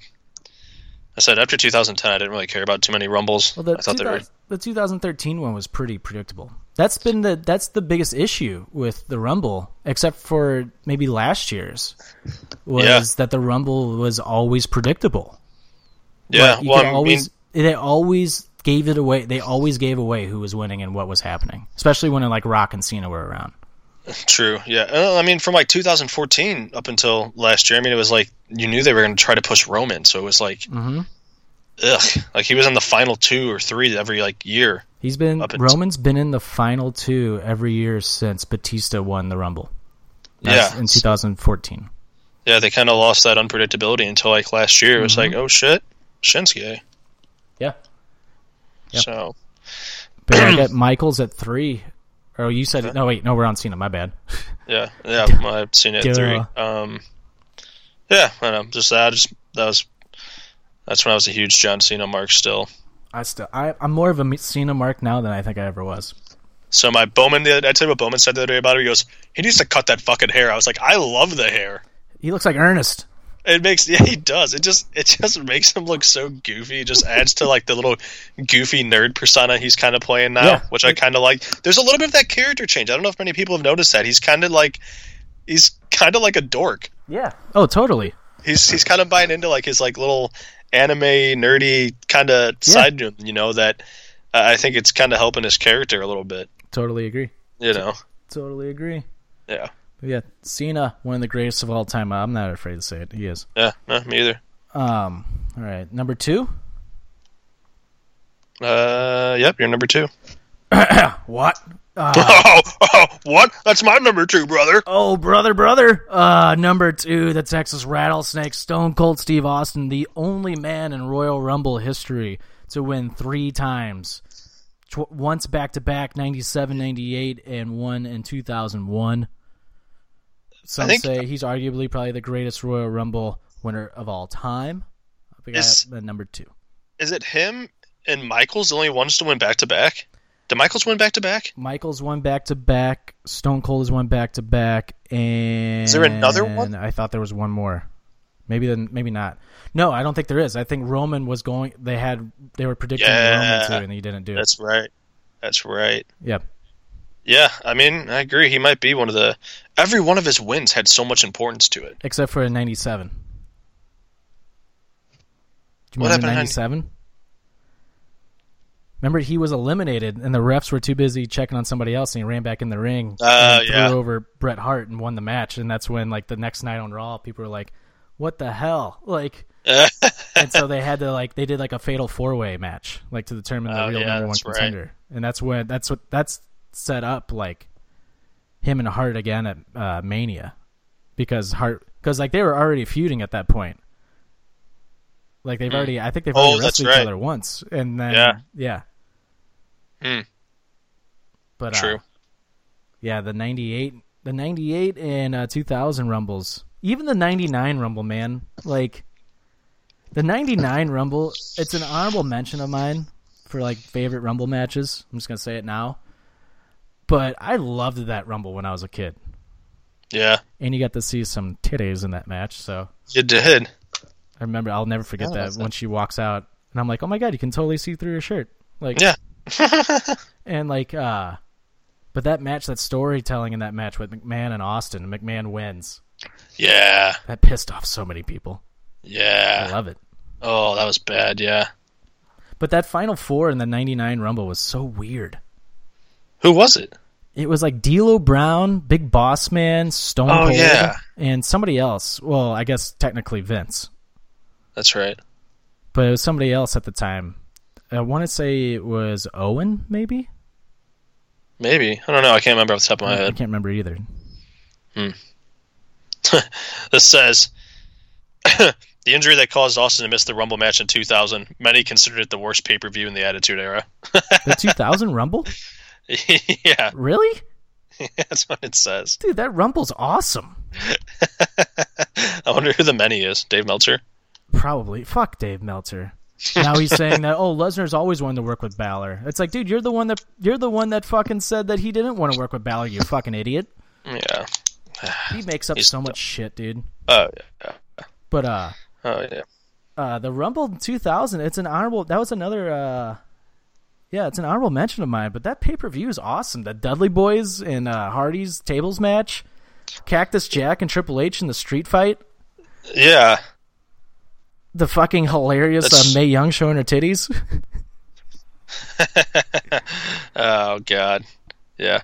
I feel like people will probably consider that the worst one because that's the one that The Rock won, I guess, because of the whatever that happened after it. It's like, well, you got to look at the other matches besides that. And I remember the Acolytes and the New Age Outlaws had like a quick but like a fun match, and Bradshaw destroys Billy Gunn with a clothesline from hell. Oh, yeah, he does. Yeah. Oh, back when JBL was cool. Yeah, dude, that fucking street fight was about a half hour long. Yeah. That was like one of the best matches. Yeah. Fight's awesome. Or that match is awesome. Yeah. Anyway, Stone Cold at number 2. Let's go your number 1 because we know what your number 1 is now. My number 1, I mean, it's the Heartbreak Kid. Shawn Michaels. I mean, the 95 one. That one's only awesome. one foot. There was only one of Shawn Michaels' feet touched the floor. The ground. Therefore, your winner of the 1995 Royal Rumble, the Heartbreak Kid, Shawn Michaels. Man, was that your Luke Gallows impression? Yeah. That was a good one. I'm going to give you that. Who did he beat? Who did he beat in 95? Why am I blanking? British Bulldog. There we go. Yep, that's right. And then he came back-to-back, 96, and super kicked Diesel over the top rope. Yeah, that's right. What a cool way to win a Rumble, though. I know. Just a fucking super kick. Yep. Yeah, the Heartbreak Kid, man. All right, who's your number 1? My number 1 is the limousine riding, jet flying, wheeling dealing, kiss stealing, son of a gun, woo! The Nature Boy, Ric Flair in 1992, baby, with a tear in his eye. This is the single greatest moment of his life. I love it. Woo! I forgot about that promo that was after that Rumble. Yeah. Because that was the first vacant championship one, right? Yeah. Yeah. And just so much was riding on the line for like a storyline of like that magnitude. I think in '92. I mean, like that was kind of ahead of its time. Yeah. And the Macho Man that led to the Macho Man like storyline that was ahead of its time. Forgot about that fucking interview after that. I mean, I didn't forget the interview. I forgot that was after that Rumble win. Yeah. That's why that promo is almost like the reason why I have him at number 1, and just it was for the title, like. Yeah. And he came out at number 3. Did he? Yeah. Yep, came out at number 3. Came down to him. Oh, Hogan, yep, that's and right. Sid Justice. That's right. Oh, yeah. Sid Justice. Yeah, that was his name at the time. And then he turned into Psycho Sid. What a bad name. I know. All right. Holy shit, look at some of the names in that match. I know, dude. They're so bad. Yeah, it is. The Berserker. The Berserker, oh my god. The Texas Tornado.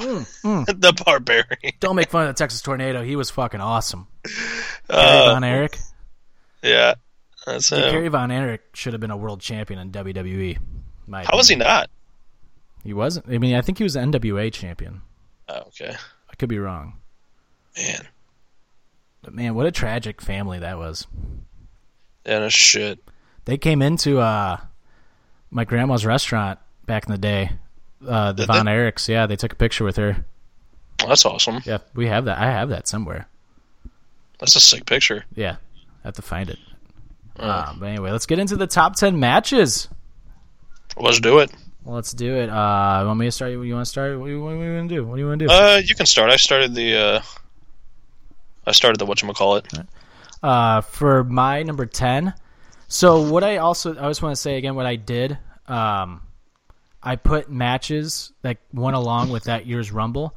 However, for the first two, just for this one, I have one from the years previous because I didn't think the Rumble was that good, but there was a match in there that you can't go without saying. But which I'm sure it's probably on your list. Okay. Is there a WWE Championship match on your list from 2017? No. Oh, wow. Okay, never mind then. All right, well, at number 10, I have 2018's Men's Rumble. That was the first, like what we already said earlier, that was the first Rumble that was like... Unless it's higher on your list and we can wait. No, it's not. It's actually was kind of an honorable mention of mine, but I think I'm going to make it my number 10 as well. Right. And take my number 10 and make it an honorable mention. All right. But yeah, 2018, the Men's Rumble, I mean, that was the first, like what we talked about earlier, that was the first Rumble that made it unpredictable again. Like, they finally brought back that unpredictability of the Rumble and actually had the significance of making a star again, even though WWE ended up botching that. Yeah.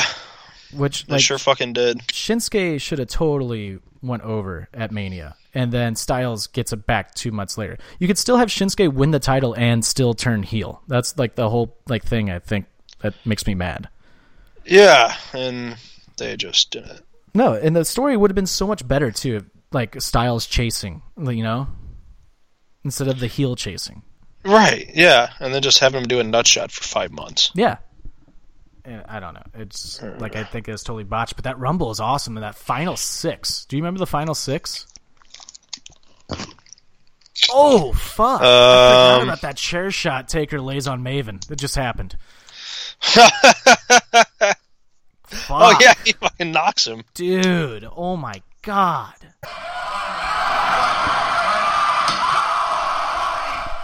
God, that chair shot, man. That fucking chair shot. So loud. It was so loud. All right, but yeah. Jeez. Do you remember that Final 6, though? I do see it now. Shinsuke, Roman, Cena, Balor, Mysterio, Orton, Ziggler, or Orton. Yeah, and they did like the three most popular of like yesteryear versus the three. Yeah, of, that's like, right. They're leading the charge now, and it's like this is cool because it's like I guess they had like a lot of stock in Shinsuke. And it's like what the fuck happened? Yeah. Well, I'll tell you what happened. Stupid writers that don't know anything about wrestling. No shit. No shit. But yeah, and my match I had to coincide with that was actually from a year previous, though. Is the John Cena AJ Styles WWE Championship match from 2017. Oh, yeah, that's a hell of a match. That's their best match, in my opinion. That or their SummerSlam match. Oh, yeah. That was a good one. Yeah. Good pick. Thank you. Well, that was my number 10. I'll say my honorable mention, though, that I had. It was the Benoit Jericho match where he does the fucking Walls of Jericho on the ladder. Oh, yeah. Yeah, that was fucking... That just looks like it hurts. Why I couldn't do that. That was your honorable mention? Yeah, it wasn't my number 10, and I was like, nah, that'll be just one of my honorable mentions. It's a great match. And there was a bunch of spots in that match that were just like... Yeah. Fucking incredible. It's just two guys that can fucking go. Mm-hmm. So, you're number 9? Yeah, my number 9 is the 1992 Royal Rumble where Flair wins. Like, again, like... That's my number 9 as well. I'm basing it off of, like, storytelling and, like... Because, like, yeah, Flair came out at number 3, but, like, I don't think anybody really expected Flair to win. And that's, like... For me, it takes away the storytelling because of... It was all about... Everybody thought Hogan was going to win. Yeah. And the story was more about Hogan. And then when Flair just stole it from him, like... Or not really stole it from him because Hogan helped Flair win at the end. But, yeah, that's my number 9. And just because, like you said earlier, the name. Look at the names. Like, it's like... All right. But it's for the title, so... That's why I had Flair at number 1, and just it meant that much. It meant, you become the man, like, Right. So yeah, that's kind of why it was my number 9 too. Yeah. Oh, we've had a lot of similar picks here. Huh? Yeah. Oh yeah. I guess we'll. Do you want to say anything, or do you want to move on? Number 8. Yeah, we can go on to your number 8. All right. My number 8 is the 2016 Royal Rumble, which was also for the WWE Championship. That's a honorable mention of mine because I think I'm glad that Roman didn't win that one. Mm-hmm. And there was so much on the line. But I know that one caught a lot of flack. It caught flack because I think everybody knew Triple H was going to win, But it caught flack because WWE was so smart in eliminating Roman second to last, which gave the fans hope that Ambrose might win the match. That's right. And Ambrose was so small in that match.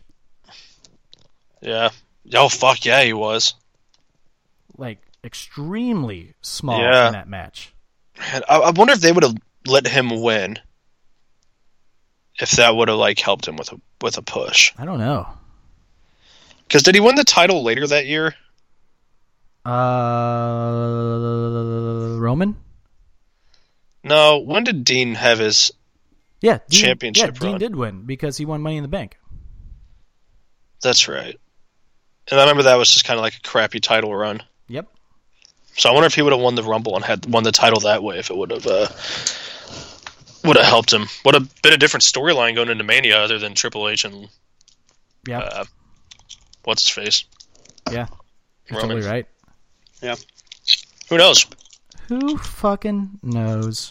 All right, so my number 8. Or I just want to also shout out my match that coincides with that. Oh, yeah. For my 1992 match that coincides for my number 9 was Roddy Piper winning the Intercontinental title. It was the first title he won in WWE. It happened in 92. Who did he wrestle? He wrestled the Mountie. Oh, Yeah. That might have been on my list last year. That match? Yeah. Or it was an honorable mention or something. Yeah. Because I feel like that was a huge moment for Piper. It was. It was only a 5-minute match. So quick. But yeah, it was a big moment because that was Piper's first title in WWE, surprisingly. That's right. And my match that coincides with 2016 is the last man standing match between Kevin Owens and Dean Ambrose for the Intercontinental title. Oh, yeah. They tore the house down in that match. I can't wait for Kevin Owens to come back. And neither can I. He's lost some weight. And Sami Zayn. I know. I'm assuming it's happening at the Rumble. I'm hoping so. But have you noticed they cut off the vignettes for them? They haven't aired it in 2 weeks. Yeah, I've noticed. I think they want you to forget that they're coming back. I think so. I think this Rumble, I'm honestly thinking this Rumble might be one of the best Rumbles of all time. The match. Yeah, I can agree with that. And I think you're going to see a lot of returns. And I think everybody's expecting Rollins to win. But I think we might see a massive swerve. I think we might see a huge swerve in this match. Yeah, it's kind of unpredictable right now. Yeah. Well, I mean, it also depends. What if Finn wins? It's okay. Mm-hmm. How do you book this now? And the women's Rumble, I have no idea. I guess Charlotte wins. I guess now, unless Becky asserts herself into it. Yeah, I don't know. It kind of depends on the other matches. Mm-hmm. It's kind of what it comes down to, which is good. I like that. I like it too. To me, I have the women's Rumble opening the show because it's Becky. Here's the thing with Rollins and Becky. They're so over at the moment, they don't need to win the Rumble. They can build a story around that, Right. I think that's tough. What if Mustafa Ali wins the Rumble? Be nuts. And faces Bryan at Mania. I'd totally be okay with that. Yeah, I was going to say Grande. I was going to say that Becky would probably benefit more from the Rumble win than Rollins, but now I don't know. Yeah. I don't know. It depends on who wins the championship matches. Yeah. Who fucking knows? Who knows? Quick shout out to Rey Mysterio and Andrade on SmackDown this past week. Andrade, Cien Almas, by the way. Fuck you, WWE. Yeah, no shit. What a match. Yeah, dude. They could wrestle 100 more times for all I care. Yeah, that's why I sent out that fucking tweet where people were like, "You still got it, Ray." It's fucking March. No, what? When did he lose it? You're acting like this guy didn't wrestle for it's fucking, it's when they're acting like it's when Shane McMahon came back or no shit. Kurt Angle and wrestled. It's no, dude, Ray's been Ricky tearing the it Dragon up. Steamboat came back. Yeah, it's no, dude, Ray's been he's doing been shit. Yeah, yeah, he's never lost it. Yeah, your chance to be better than before or something because that's what he fucking is. Thank you for coming back to WWE. Clap, clap, clap. And that's not saying he was bad before, but it's I've never seen a guy that's just looked better now. Yeah.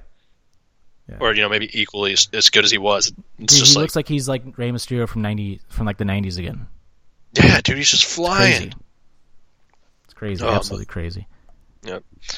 So my number 8. Yep. My number 8 is actually not a Rumble match, but is a match in it. It is the Triple H Cactus Jack match. I don't know. It's just anytime those two guys got into these, when it was Triple H and Cactus Jack, they were just some of the best matches. Yeah, they were. The Hell in a Cell match they had at might have been like No Way Out when Foley had to retire. It's like they just brought each other. Actually, I'll say Mick Foley brought Triple H to a different level in those matches. Mm-hmm. And I think just the feud was just fucking... That match is just so brutal. Yeah. Like, it's almost like hard to watch. It is. It's just like, Jesus, man. Like, and he got the thumbtacks at the end. Yes, he takes the thumbtacks, he takes the pedigree thumbtack. It's like, fuck. And then I always forget about the part where like they're fighting in like the walkway, and Rock comes out of nowhere and just hits Triple H over there with the chair and walks back. He's like, "Fuck you, son of a bitch," and walks back into the back. Yeah, he does. Fuck you, you son of a bitch. That classic like Rock leg kick, shaking the arm thing. Yeah, yeah, man. Because that was a title match, right? Yeah, that's for the WWE Championship. Yeah, just nuts. And then right now, The Godfather's walking out with like 20 hoes. That's when he came back in 2002. Seriously, he just brought out like 15 different women. Did you know that Lita was part of the hoe train one time? I didn't know that until like the other day. I saw it on like Twitter or something. And Victoria was too. Oh, how Victoria about that? took a bump through a table on one of the Raws, like when the Dudleys beat up like one of the hoes, and Victoria was one of the hoes. Oh, that's great. I watched the little clip of like Lita doing it. And it's like she's just like, I'm not supposed to be doing this. This is stupid, man. But yeah, that was from number 8. All right, my number 7 is the 2004 Royal Rumble, Benoit winning. That's just a fun Rumble because it had multiple stories in that match, and that's what makes the Rumble so great. Is when you have multiple like stories, and that you're driving force towards like WrestleMania. And in 2004, it had Benoit trying to win from number 1. It had Orton and Foley like actually finally like taking off, because that was being teased for like months before that. And then you had Lesnar fucking over Goldberg. And that guy, and before, obviously that match sucked, but like the build to that match was like, holy shit, here we go. Like, true. Yeah, that one did have a lot of storylines in it. And Kane and The Undertaker. I forgot. The Undertaker music went off, and Kane like freaked out, and that's how Kane got eliminated. That's right. That was like that was your first tease of like The Undertaker's coming back as the dead man. You're 100% right. Yeah. And so yeah, that was a great Rumble. My match that I have 2 matches from that year that were great. One was Eddie versus Chavo. I can't remember if it was a no disqualification match or they just had a regular match, but I remember both of them, like Eddie was like really bloody at the end of that match, and he was like beating the fuck out of Chavo. It was just a singles match. It got to the point where like even the announcer was like, "Okay, Eddie, it's enough. You got it. You proved your point." And it kind of almost made him look like a heel, like in a way. It almost backfired on WWE because Chavo was like asking like for mercy, and like Eddie was not letting him have it. Right. And the other match is the Triple H Shawn Michaels Last Man Standing match. Yeah. Holy shit, dude. That was a fucking war. Ended in a draw. Yep. Yeah, it's Shawn hitting that sweet chin music, and they both just laid flat. Both of them are like bloody fucking messes. Yeah. God. Fuck, I forgot how good that match is. I'm going to have to go watch 2004 after this. Yeah, that title match is fucking amazing. True. Good pick. Good pick. Thank you. My number 7. Mm-hmm. I got the 2010 Edge. That Rumble. That was an honorable mention of mine. Edge was an honorable mention of both of mine. Yeah, did Edge only win one Rumble? Because he came in at 30, right? 29. 29. There, see, exactly. That's what happens. But the only reason why I didn't pick this one was because when Edge came out, it was kind of like, well, that's who's winning. Like that was like the one year where it was kind of unpredictable again. And then it was like Edge came out. It's like, oh, well, there's your winner. Like, yeah, because he was hurt. Yeah, and then came back. Because nobody else made sense. Like, True. Wait, who did Edge?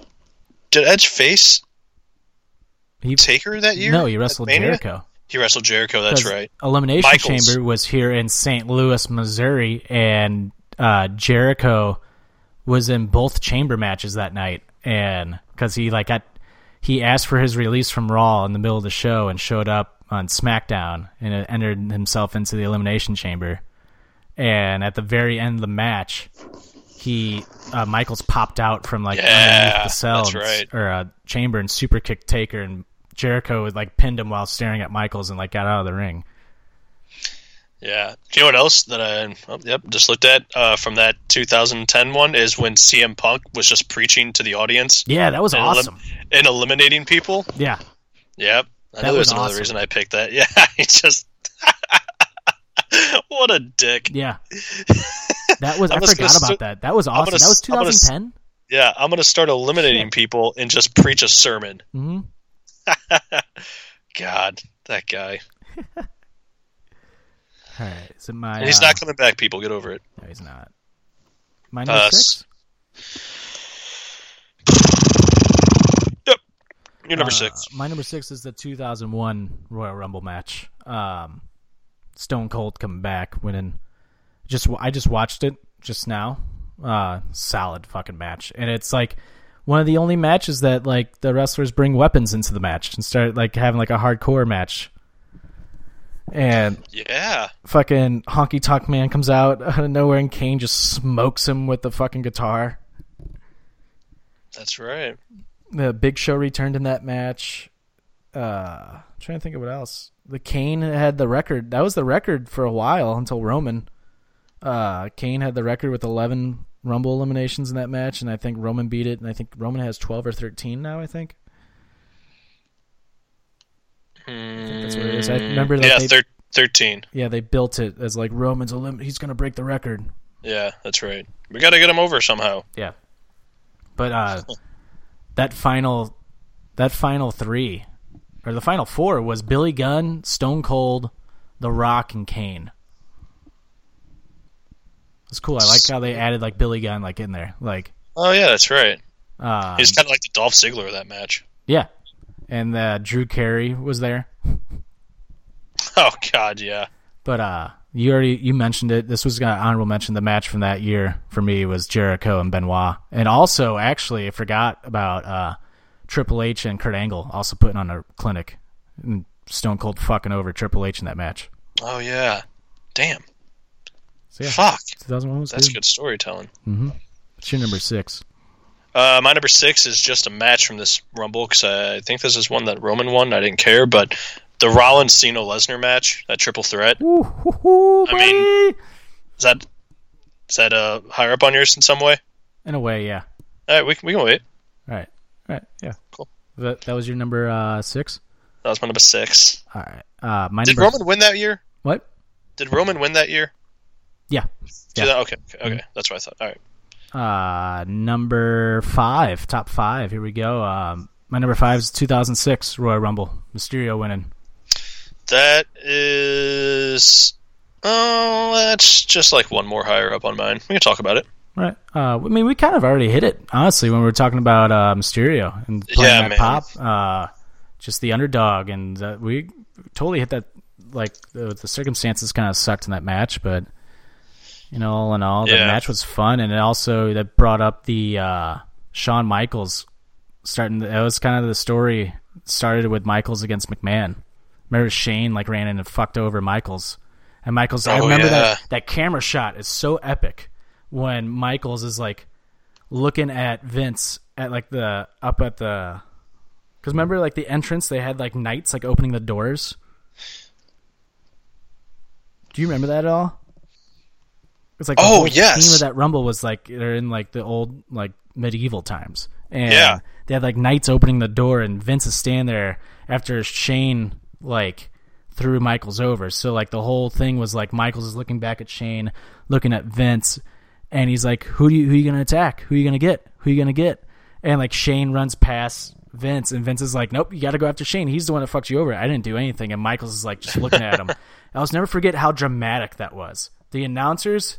the camera cuts, everything sold that moment. Like, yeah. And that sold me on McMahon versus Michaels at Mania. Forgot about that. Yeah. Little history lesson for me. Little. There you go. My match from that year, Cena and Edge.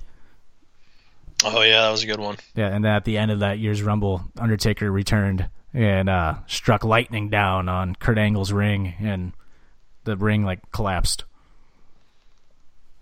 Oh yeah. Mm-hmm. Oh man, those are some of my favorite times. Yeah. Dude, the Rumble, that's why the Rumble is always my favorite. It always jumpstarts everything towards Mania. I love it. Yeah, that's why, God, I can't believe we're about to get into WrestleMania season. Mm-hmm. Shit tits. That's why everybody like freaking out right now. They're like, we're in WrestleMania season and like nothing's happened yet. I go, fucking marks. Nothing ever happens till after the Rumble. It's always kind of, this is like the boring part still. Like, right, yeah. That's still like the holiday hangover. Yeah, and the Rumble's like kind of like, here we go. Here's that shot of adrenaline. And like they just go. Right. Jesus. Ugh. Idiots. Ugh, morons. So that was your number 5. That was kind of my number 4. So my number 5. Mm-hmm. Yep. My number 5 is the 2008 Royal Rumble, which we kind of talked about when it came to Superstars. I mean, the Cena effect. Yeah. I mean, wasn't he supposed to be out like? Yeah, he wasn't even supposed to be back till like after Mania. A year? Yeah. He came back in like 4 or 5 months or something. And that was like the first time we experienced the John Cena is like not human thing, because he got hurt a couple more times and still came back like really quickly. That's right. Yeah, I mean, he just came back and just fucking, I mean... It's a fun Rumble, too. Yeah, it is. I think... I don't want to be wrong on this. There was another match at that Rumble. It was Edge and Ziggler. It was those two. Championship match? Yeah, and they went. That was a fucking awesome match. Yeah, you're right. That's kind of what made Ziggler Edge or like. Something. That's what put Ziggler on the map. Like, that's right. Because that match, that Edge like says that's one of his like favorite matches. Yep. It is. I knew I could count on you to pull through. I also never forget it, during that Rumble, there's these two fans, because it was in Madison Square Garden, and like the walkway's really short. There's two fans on like the right side that were just fucking trolling the entire match, and like just not taking it seriously. And anytime somebody walked down, they knew they'd be on camera. They were just doing weird shit every time somebody walked out. One of them looked like he was doing like a bushwhackers thing for like several wrestlers walking out. But WWE, I think, has cut them out. I've watched it back, and they kind of cut away from like those fans. I'm like, you fuckers, they were hilarious. And like they even go crazy when Cena comes back. They're like, holy shit, like there's John Cena, like he's back, because that whole place goes nuts. But my favorite thing is so little in that Rumble match is when Shawn eliminates.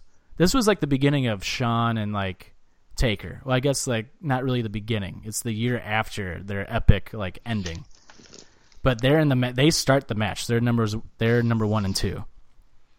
When Shawn eliminates Taker, Shawn gets all cocky and like is like making fun of Taker. Then Shawn gets thrown out like immediately, and Shawn lands right next to Taker's feet. And the camera has like Shawn looking at Taker's feet. And the camera slowly pans up to Undertaker, like looking at him, and Shawn's like, I'm sorry. But Snitsky walks by Taker, and right when he walks by Taker turns to him and just punches Snitsky in the face. And Shawn gets up and runs around the ring and runs into the back area. Just hilarious. And Taker just starts attacking Snitsky while Shawn like quickly gets up and runs away. Like, it's hilarious. God. I see that now. That just popped into my, like when you explained it. I was like, "Yep, I remember that." It's so small and so simple. It's hilarious. Snitsky fucking just walking by, just gets jacked in the face. Like I don't think it was supposed to happen because Snitsky's just trying to get out of the way, and Taker's like, "You're supposed to walk to the other side." I'm gonna hit you. What's Snitsky gonna do? Complain? It's the fucking Undertaker. Because I've actually heard that Snitsky was supposed to walk on the other side and not get into that camera shot. And Taker's like, "You fucking idiot," and like, and kind of, I think, actually hit him.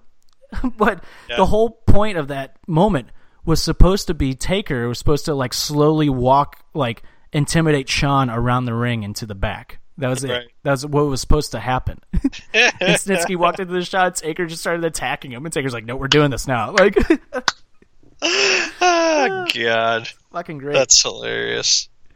Oh, and that was your 5. That was my 5. Yeah. So it's my 4 now, right? Yes. Yeah. Because your 4 was 2006, right? Yep. All right. My number 4 is the 1998 Royal Rumble. Stone Cold begins. Like, truly, like, well, not truly begins. I guess he began at WrestleMania 13, but like, this was like, all right, it's actually happening. Let's go. That is my number 3. All right. So we're close on those. Yeah.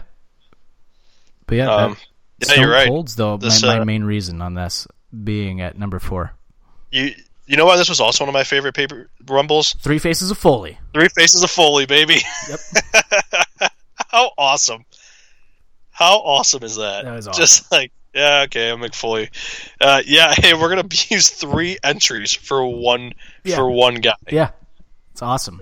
And what's great is that the match ends with The Rock and Austin. It was like, yep, it's coming. Like this is your future right here. That's the stunner over the ropes. Yeah, that's something like WWE hasn't done recently. You haven't done like your future. Like it should be your final 2. Should be your future. Like that match. Yeah. What was the year like Roman one? It was like all of a sudden it was like him, and then it was like Rusev came out of nowhere. That was for the title. That's when Triple H won, and Roman like went out of the match. They kind of did like what they did in 90. They basically the 2016 Royal Rumble is the exact same as the 1999 Royal Rumble in booking wise. Yeah, because I remember it was just like, oh, that was kind of weird. Yeah, I'm just saying that to the point where you're like, it's like, yeah, we haven't like that's how I feel like a lot of Rumbles end where it's like you said, there's no like future. It's just like, oh, it's like it comes down to the last 3, and you're like, okay, we kind of have a this isn't going to go anywhere. Mm-hmm. And a match from that pay-per-view, Shawn Michaels and The Undertaker. It's where Shawn got his herniated disc in that casket match. Yeah. But it's what happened after that was just like such a cool visual. Is when Kane put Taker in the casket and put the casket on fire. And then on stage? It was on stage. Kane had like an axe and was like breaking holes like in like the casket so he could pour gasoline into it. Yeah. And I remember if you bought the home video, which is cool to me, because it's like, I remember on Raw, they didn't like show this footage. The only people who bought the home video of the actual pay-per-view could see it. When that goes off the air, it says home video exclusive, and it shows all the officials and like referees like opening the casket, and Undertaker's not in there, and they're like, where is he? Where'd he go? And it ends. And like, why was that not on the pay-per-view? Yeah. Why wouldn't you have that in the pay-per-view? Yeah. That's stupid. Yeah. Jeez. Anyways, yeah, 98 was fun. All right, so your number, I guess it's my number 3 again? Yeah, your number 3. All right, my number 3 is, I'm watching it right now, the 2002 Royal Rumble match. Maven's chair shot to the head, eliminating The Undertaker. Triple H coming back. But what's great is that like they had Stone Cold and Triple H like just they went through like I want to say like 4 or 5 like different like wrestlers, and they just wrestled one-on-one like for like the majority of the middle of the match. Like the Hurricane comes out and tries to choke slam both of them, and like there's like Austin's like, can you believe this guy, the Triple H? And they both grabbed him and threw him over the ropes.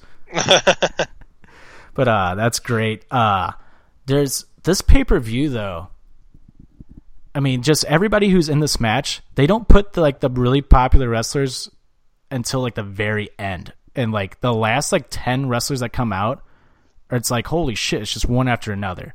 Like Booker T's, this was his first Rumble. It was Van Dam's first Rumble. I want to say Edge maybe comes out. I can't remember.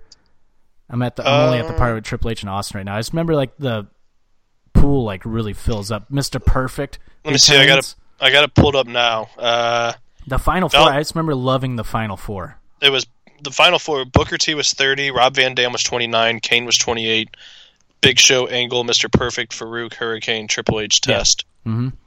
Yeah, and the Final Four was perfect. Triple H, Austin, and Angle. Yeah. And I was really hoping that they were going to start pushing Mr. Perfect, and they never did. Of course not. No. But a match from that year's Rumble, from that pay-per-view that like flies under the radar that nobody talks about is Jericho and Rock. Rock, yeah. That match is awesome. I was going to say that. Yeah, well, because I don't know if Rock ever wrestled anybody like Jericho. Yeah. Like, where, they just told a like great that quick pace kind of wrestling. Did Jericho win that match? Yep. That's right. For the undisputed title. That's right. Yeah, and Jericho, like Nick Patrick, that referee, fucked over Rock. He wouldn't count for him. Oh, yeah. That's a fun match, man. Yeah. Damn. Pay-per-views are fucking Royal Rumbles are good. I was going to ask, I just thought of this. What was the Rumble where Austin's sitting on like the turnbuckle and who comes out where he like puts his hand on his head? I think it was Brett, wasn't it? Was it Brett? It was in 97. Was it 97? Yeah. There's one. Okay. It's in this Rumble in 2002. He does that again where he's sitting on the ropes, but this time he's like acting like his wrist is his watch, and he's like, "What?" Like, what? Yeah. That's when was right. Like really big. That's when he just started doing it. That's right. Yeah, I couldn't remember what was the Rumble. I thought it was Bret Hart who comes out and Austin's like, "Oh shit!" Yeah. Like sells like the fuck. Yeah, I think it was Hart. It was either Hart or the Undertaker. I can't remember. I think it was Hart. Yeah. Yeah. Okay. Yeah, I just thought of that and I was like, when the fuck did that happen? All right. What's your number 3? Well, my number 3 was the Austin. Oh yeah. Stones 298, the 98 one. It's my number 2. Sorry. It's all right. It's all right. My number 2 is the 2007 Royal Rumble. All right, and my number 2 is the 2007 Royal Rumble. Nice. Perfect. Yeah, dude. I mean, go ahead. Oh, I mean, just like that's. I feel like you're going to sell this better than me. It was billed as the most star-studded Royal Rumble, which it honestly at the time was.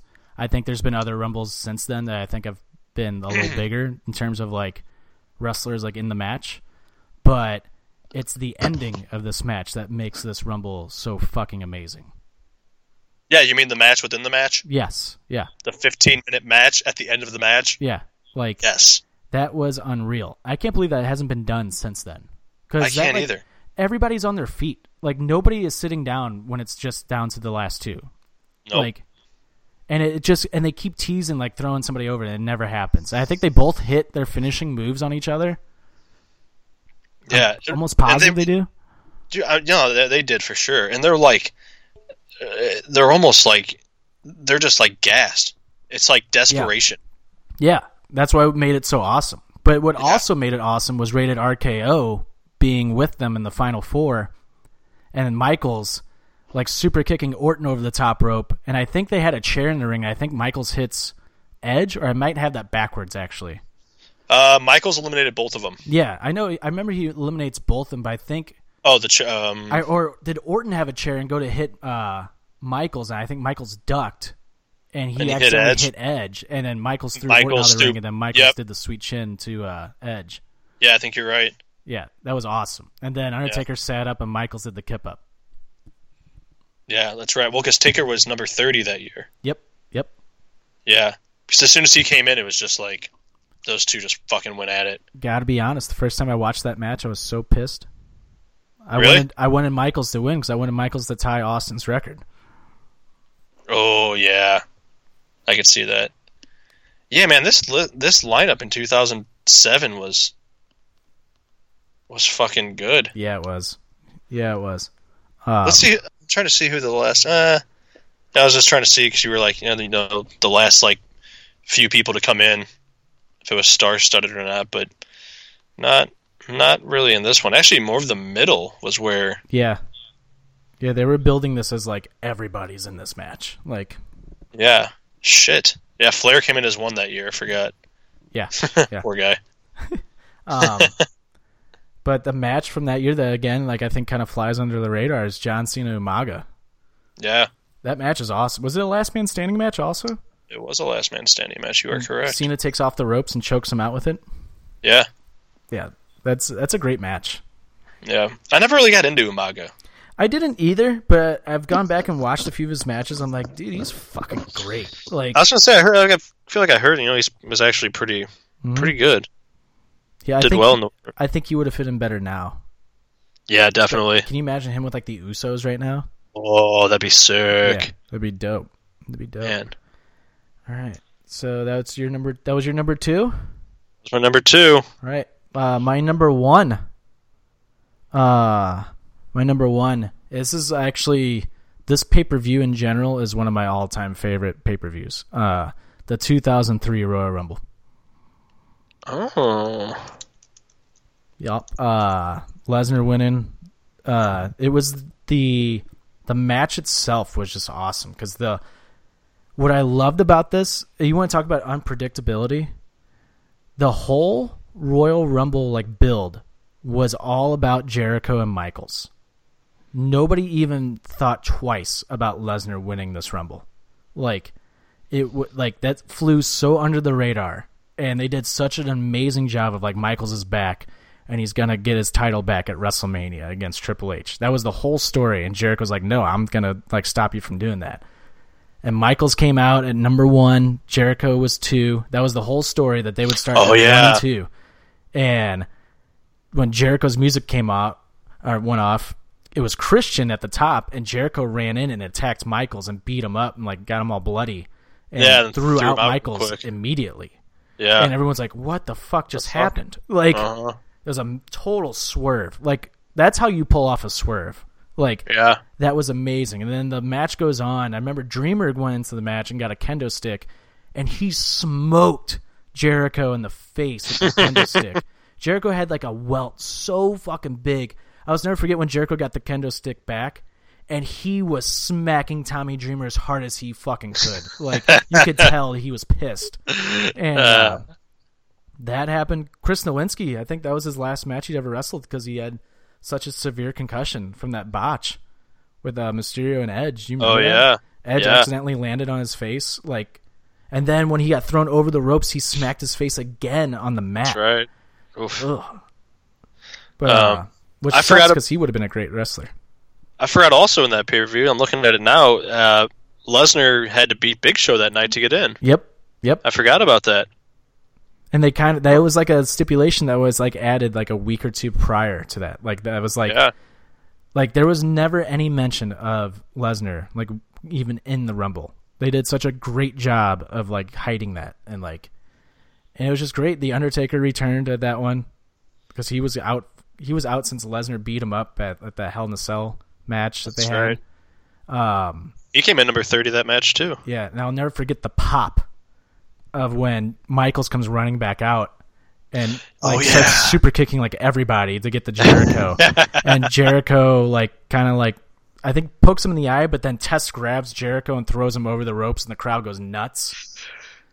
And then Michaels jumps over the ropes at Jericho, and the crowd is going even crazier. And then you had Matt Hardy version 1, and Shannon Moore keeping him in the ring the whole time. Yeah. It's just that's just a fun Rumble, and one of my all-time favorite matches was at that Rumble is Kurt Angle and Chris Benoit for the WWE Championship. Yeah, that was match, a good match. Is amazing. A submission match. Yeah. What? No. Yeah. Submission? Mm-hmm. Was it? Oh no, I'm sorry. He won by submission. Sorry. I was gonna say which makes sense. One of those guys was gonna win by submission. Yeah. Yeah, no doubt. But I just remember they just kept going. That match is just so hard fought, and it's just it turned into just a technical wrestling classic, and it was just great. Aside from the Scott Steiner Triple H match, that pay-per-view is really fun. Yeah, I mean, dude, this was the last 5 that were in that match at that Rumble. Rob Van Dam, Batista, Kane, Taker, Lesnar. Yep. I mean, that's just star-studded. That's where you're who the fuck's gonna win this? Mm-hmm. I just remember there's a part where towards the end of the match there was almost no eliminations. That's when Cena was heel Cena, and he comes out rapping Yeah. They have all these wrestlers in this match at one point where it's the ring is literally you can barely move in the ring. Lesnar comes out and starts eliminating everybody. Yeah. That was awesome. I don't know. It was just a fucking great show. But my number one, true number one match of all time from the Royal Rumble is the triple threat match between Seth Rollins, Lesnar, and Cena. Oh, yeah. I mean, that's my all-time number one. Yeah, I wish that would have just like closed the show. Yeah. Because that was just incredible. Was that the match Lesnar like kind of like sat out though for a while? Yeah, Cena like put him through the barricade, and then Rollins like did that fucking like elbow drop on him on the table. Apparently actually broke one of his ribs, like legit broke one of his ribs. Good. And then I'll never forget that Phoenix Splash that Rollins did, and then you hear the crowd start going nuts. You're like, oh shit, here comes Lesnar. And Lesnar just went nuts. And then Rollins got the Money in the Bank briefcase, and you actually thought Rollins might win the match. Oh, yeah. Yeah, I remember thinking, I was like, dude, Rollins is going to win this match the whole time. Because he was selling it too, like, oh, I have a chance to win this. And God, I remember being so pissed he didn't win. Yeah, that was a great match. What's your number one? Well, my number one, just for the sole fact of this guy coming in number one, it's got to be Shawn Michaels 95. All right, nice. I mean, first guy to come in number one and just go the whole distance, and the dramatic ending. Mm-hmm. It's one of the. I mean, he's the man. He is the man. He is the man. Except I don't know. True. Maybe I'm just a little biased with Shawn Michaels, but I don't know. I feel like that's just something like nobody forgets. Like who was, as a wrestling fan, you don't forget who was the first person to come in number one and win it all. Mm-hmm. And also like the dramatic fashion of winning it. Yeah, like that was What a risky thing to do. No doubt. And Michael's like I can do it. Not just coming in number one to win, but then like, hey, we also want you to only have 1 foot on the ground. Like, oh shit, okay. Wait, I can do that. Wait, hold on 1 second. Yeah. Ugh. Yeah. Shawn Michaels. Yeah, Michaels, I mean, it's one of the most iconic. That's honestly probably the most iconic moment, I think, for Royal Rumble history. Also, I forgot that British Bulldog came in at number 2 that match, too. Yeah. Mm-hmm. Yeah, they were 1 and 2. Workhorses. Yeah.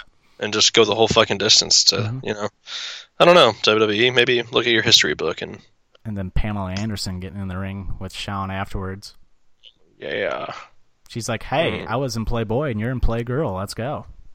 I was going to do a Shawn Michaels impression, but I'm just not going to do it. The heartbreak. I can't do it either. I try. I just come off sounding like Austin. Yeah, it's almost like an Austin kind of sound, but a little more, I don't know. I don't know how to describe it. Not as aggressive is what I would say. Yeah, not as angry. Yeah. Hey Steve, how was your day? Oh, it was fucking great. Sun was shining. See that sun? It was out. Hey Sean, how was your day? Oh, let me tell you, God graced us with this great day. Hey Steve, how are you? What? Sean, I'm fucking great. Huh? Sean, how was your day? What? Huh? What? What? I don't know. Suck it. Hunter? Where you at? Hunter, he's my best friend. You see what you made me do, Steve? I just kicked Stan. I just kicked Stan. Calm down, Sean. No, I'm not going to calm down. Oh, man. Well, yeah, and those were your top moments, matches, wrestlers from Royal Rumble history. Yeah. You know who I almost put on this list, who I kind of want to put for an honorable mention, is Hacksaw Jim Duggan. Yeah, I almost did too. For winning the first one. Yeah. Like, what a... like. Oh! I feel like that's something, like, people would be like, who won the first one? Like, people would think back and be like, oh, it's got to be like a Flair or like a Hogan or something like that. No, it's Hacksaw Jim Duggan. Yeah. Oh, man. And the first Royal Rumble was on USA Television. Was it? Yep. It was a primetime special. Wow. You learn something new every day. Fun fact, Chris Jericho has never won the Royal Rumble. It's crazy. It's kind of sad. It came down to him and Sheamus, and I will never forget how pissed I was because it was in St. Louis. Oh, God, I was there too. I was so mad. Oh, fuck. I was with Bowman, and I was so mad. I think Bowman was glad Sheamus won. I was like, fuck you, Steve. Well, yeah, ginger pride, you know? Oh, God, that's true. What an idiot. Well, anyway, let's hit him with that 1, 2, 3 finish. Let's get the fuck out of here. It's a long episode. My number one Fuck you, Gary Bettman, for not having the NHL or not having the World Cup of Hockey in 2020. Agreed. Just gonna put that out there. You're an idiot. Number 2. Let's go with another hockey one. The Offended Podcast know how to coach a hockey team. So I know last week I said the Blues won't make the playoffs. I think I was just a little upset. Let's go Blues. Keep it going. And my number 3, Becky Lynch is still the man. Yes. Oh, and shout out to that segment where Xavier Woods on Tuesday unzips his jacket and it's just a shirt that says the man. Yeah. And she chugs that fucking nasty ass milkshake thing that was made. Hey, pretty lady, get the blonde. Shout out that guy. My number 3 is just a bunch of. My number 3 is just some. Yeah. Oh yeah, sticks and weights. I love it. He's hilarious. Love it. That was your 3? My 3. My number 1, I'm going to go with you. I called it last week on Offended. I said, hot take, Blues will make the playoffs. I still firmly believe that. Let's keep riding this hot streak right now. And, just listen to the Offended Podcast because we know what the fuck we're talking about. Number 2, fuck you, Rand. Number 3, and number 3, I'm excited for the Royal Rumble. I am. I legit am excited. I hope, Jim, that you can come over next week. So do I. I hope you can at least make it to the Rumble, take over, and make this video with me. I hope you can do all 3. We need you back. You need to come back strong. I know. At least just come over for like 10 minutes and shoot this video. Yeah, I'd be able to shoot the video, I'm pretty sure, I feel like. Good, because we need you. We need you for that. We need you. Just do it. Just do it. Well, anyway, did you mute yourself again? Because you just went silent. Did you? Did you mute yourself? Jim? Fuck, can you hear me? Yeah. I sure did mute myself. The little, on the headset, the little black, yeah. I rolled over, I guess I leaned on it. Shit. But yeah, we need you, Jim. I know. Everybody needs me. We need you over here. But anyway, make sure to go follow us on Twitter, Instagram, Facebook, Periscope at OffendedPod. Make sure to go follow PWP Nation at PWP Nation, all social media platforms as well. Make sure to go buy our t-shirt at www.prowrestlingtees.com and search Offended. Make sure to go listen to our Spotify playlist at Offended Presents Songs of the Week. If you want to check out if you're a Blues fan, especially, and you want to check out our hockey talks from last week where we just rip on St. Louis media and everything else that has to do with Blues hockey, and ever since we did that, the Blues all of a sudden have woken up. Not saying it's ironic or anything, but you make sure it's on Spotify, iHeartRadio, Apple Podcasts, everywhere you get your podcasts. It's called Offended Presents Hockey Talks. Game 4, so we call it instead of episodes. Hopefully the wrap-up returns soon. Yes. We'll draw numbers next week for the Royal Rumble pool. That might happen on any day next week. It's going to be a surprise. So just keep notifications on Facebook. So we're going to do it on Facebook. So make sure that stays on. Maybe we might do it on Periscope, actually. Maybe. Actually, we'll probably keep it on Facebook. It's mostly Facebook people that signed up. Oh, nice. Yeah, let's do Facebook then. Yeah. It'll be on Facebook Live, so stay tuned to that. You can follow me on Twitter, Instagram, and Snapchat at Trick1042. You can follow Stoutsy at Jimmy James 941. Oh, wow. Yeah, Jimmy James 9417 on Twitter and Instagram. James V Stout on Snapchat. Nice. All right, ladies and gentlemen, this has been one of the longest episodes we've done of Offended at 2 hours and 40-something minutes. But that's okay, because it's a Rumble. It's all about the Rumble. Yep. And our impromptu hockey talk maybe throwing us off a little bit. Just a little bit. Anyway, Stoutsy, you better be here next week. That's all I got to say. I'm hoping so, bud. I'm hoping so. Feel better. This has been Offended, presented by PWP Nation. We'll see you next week, Marks. Bye!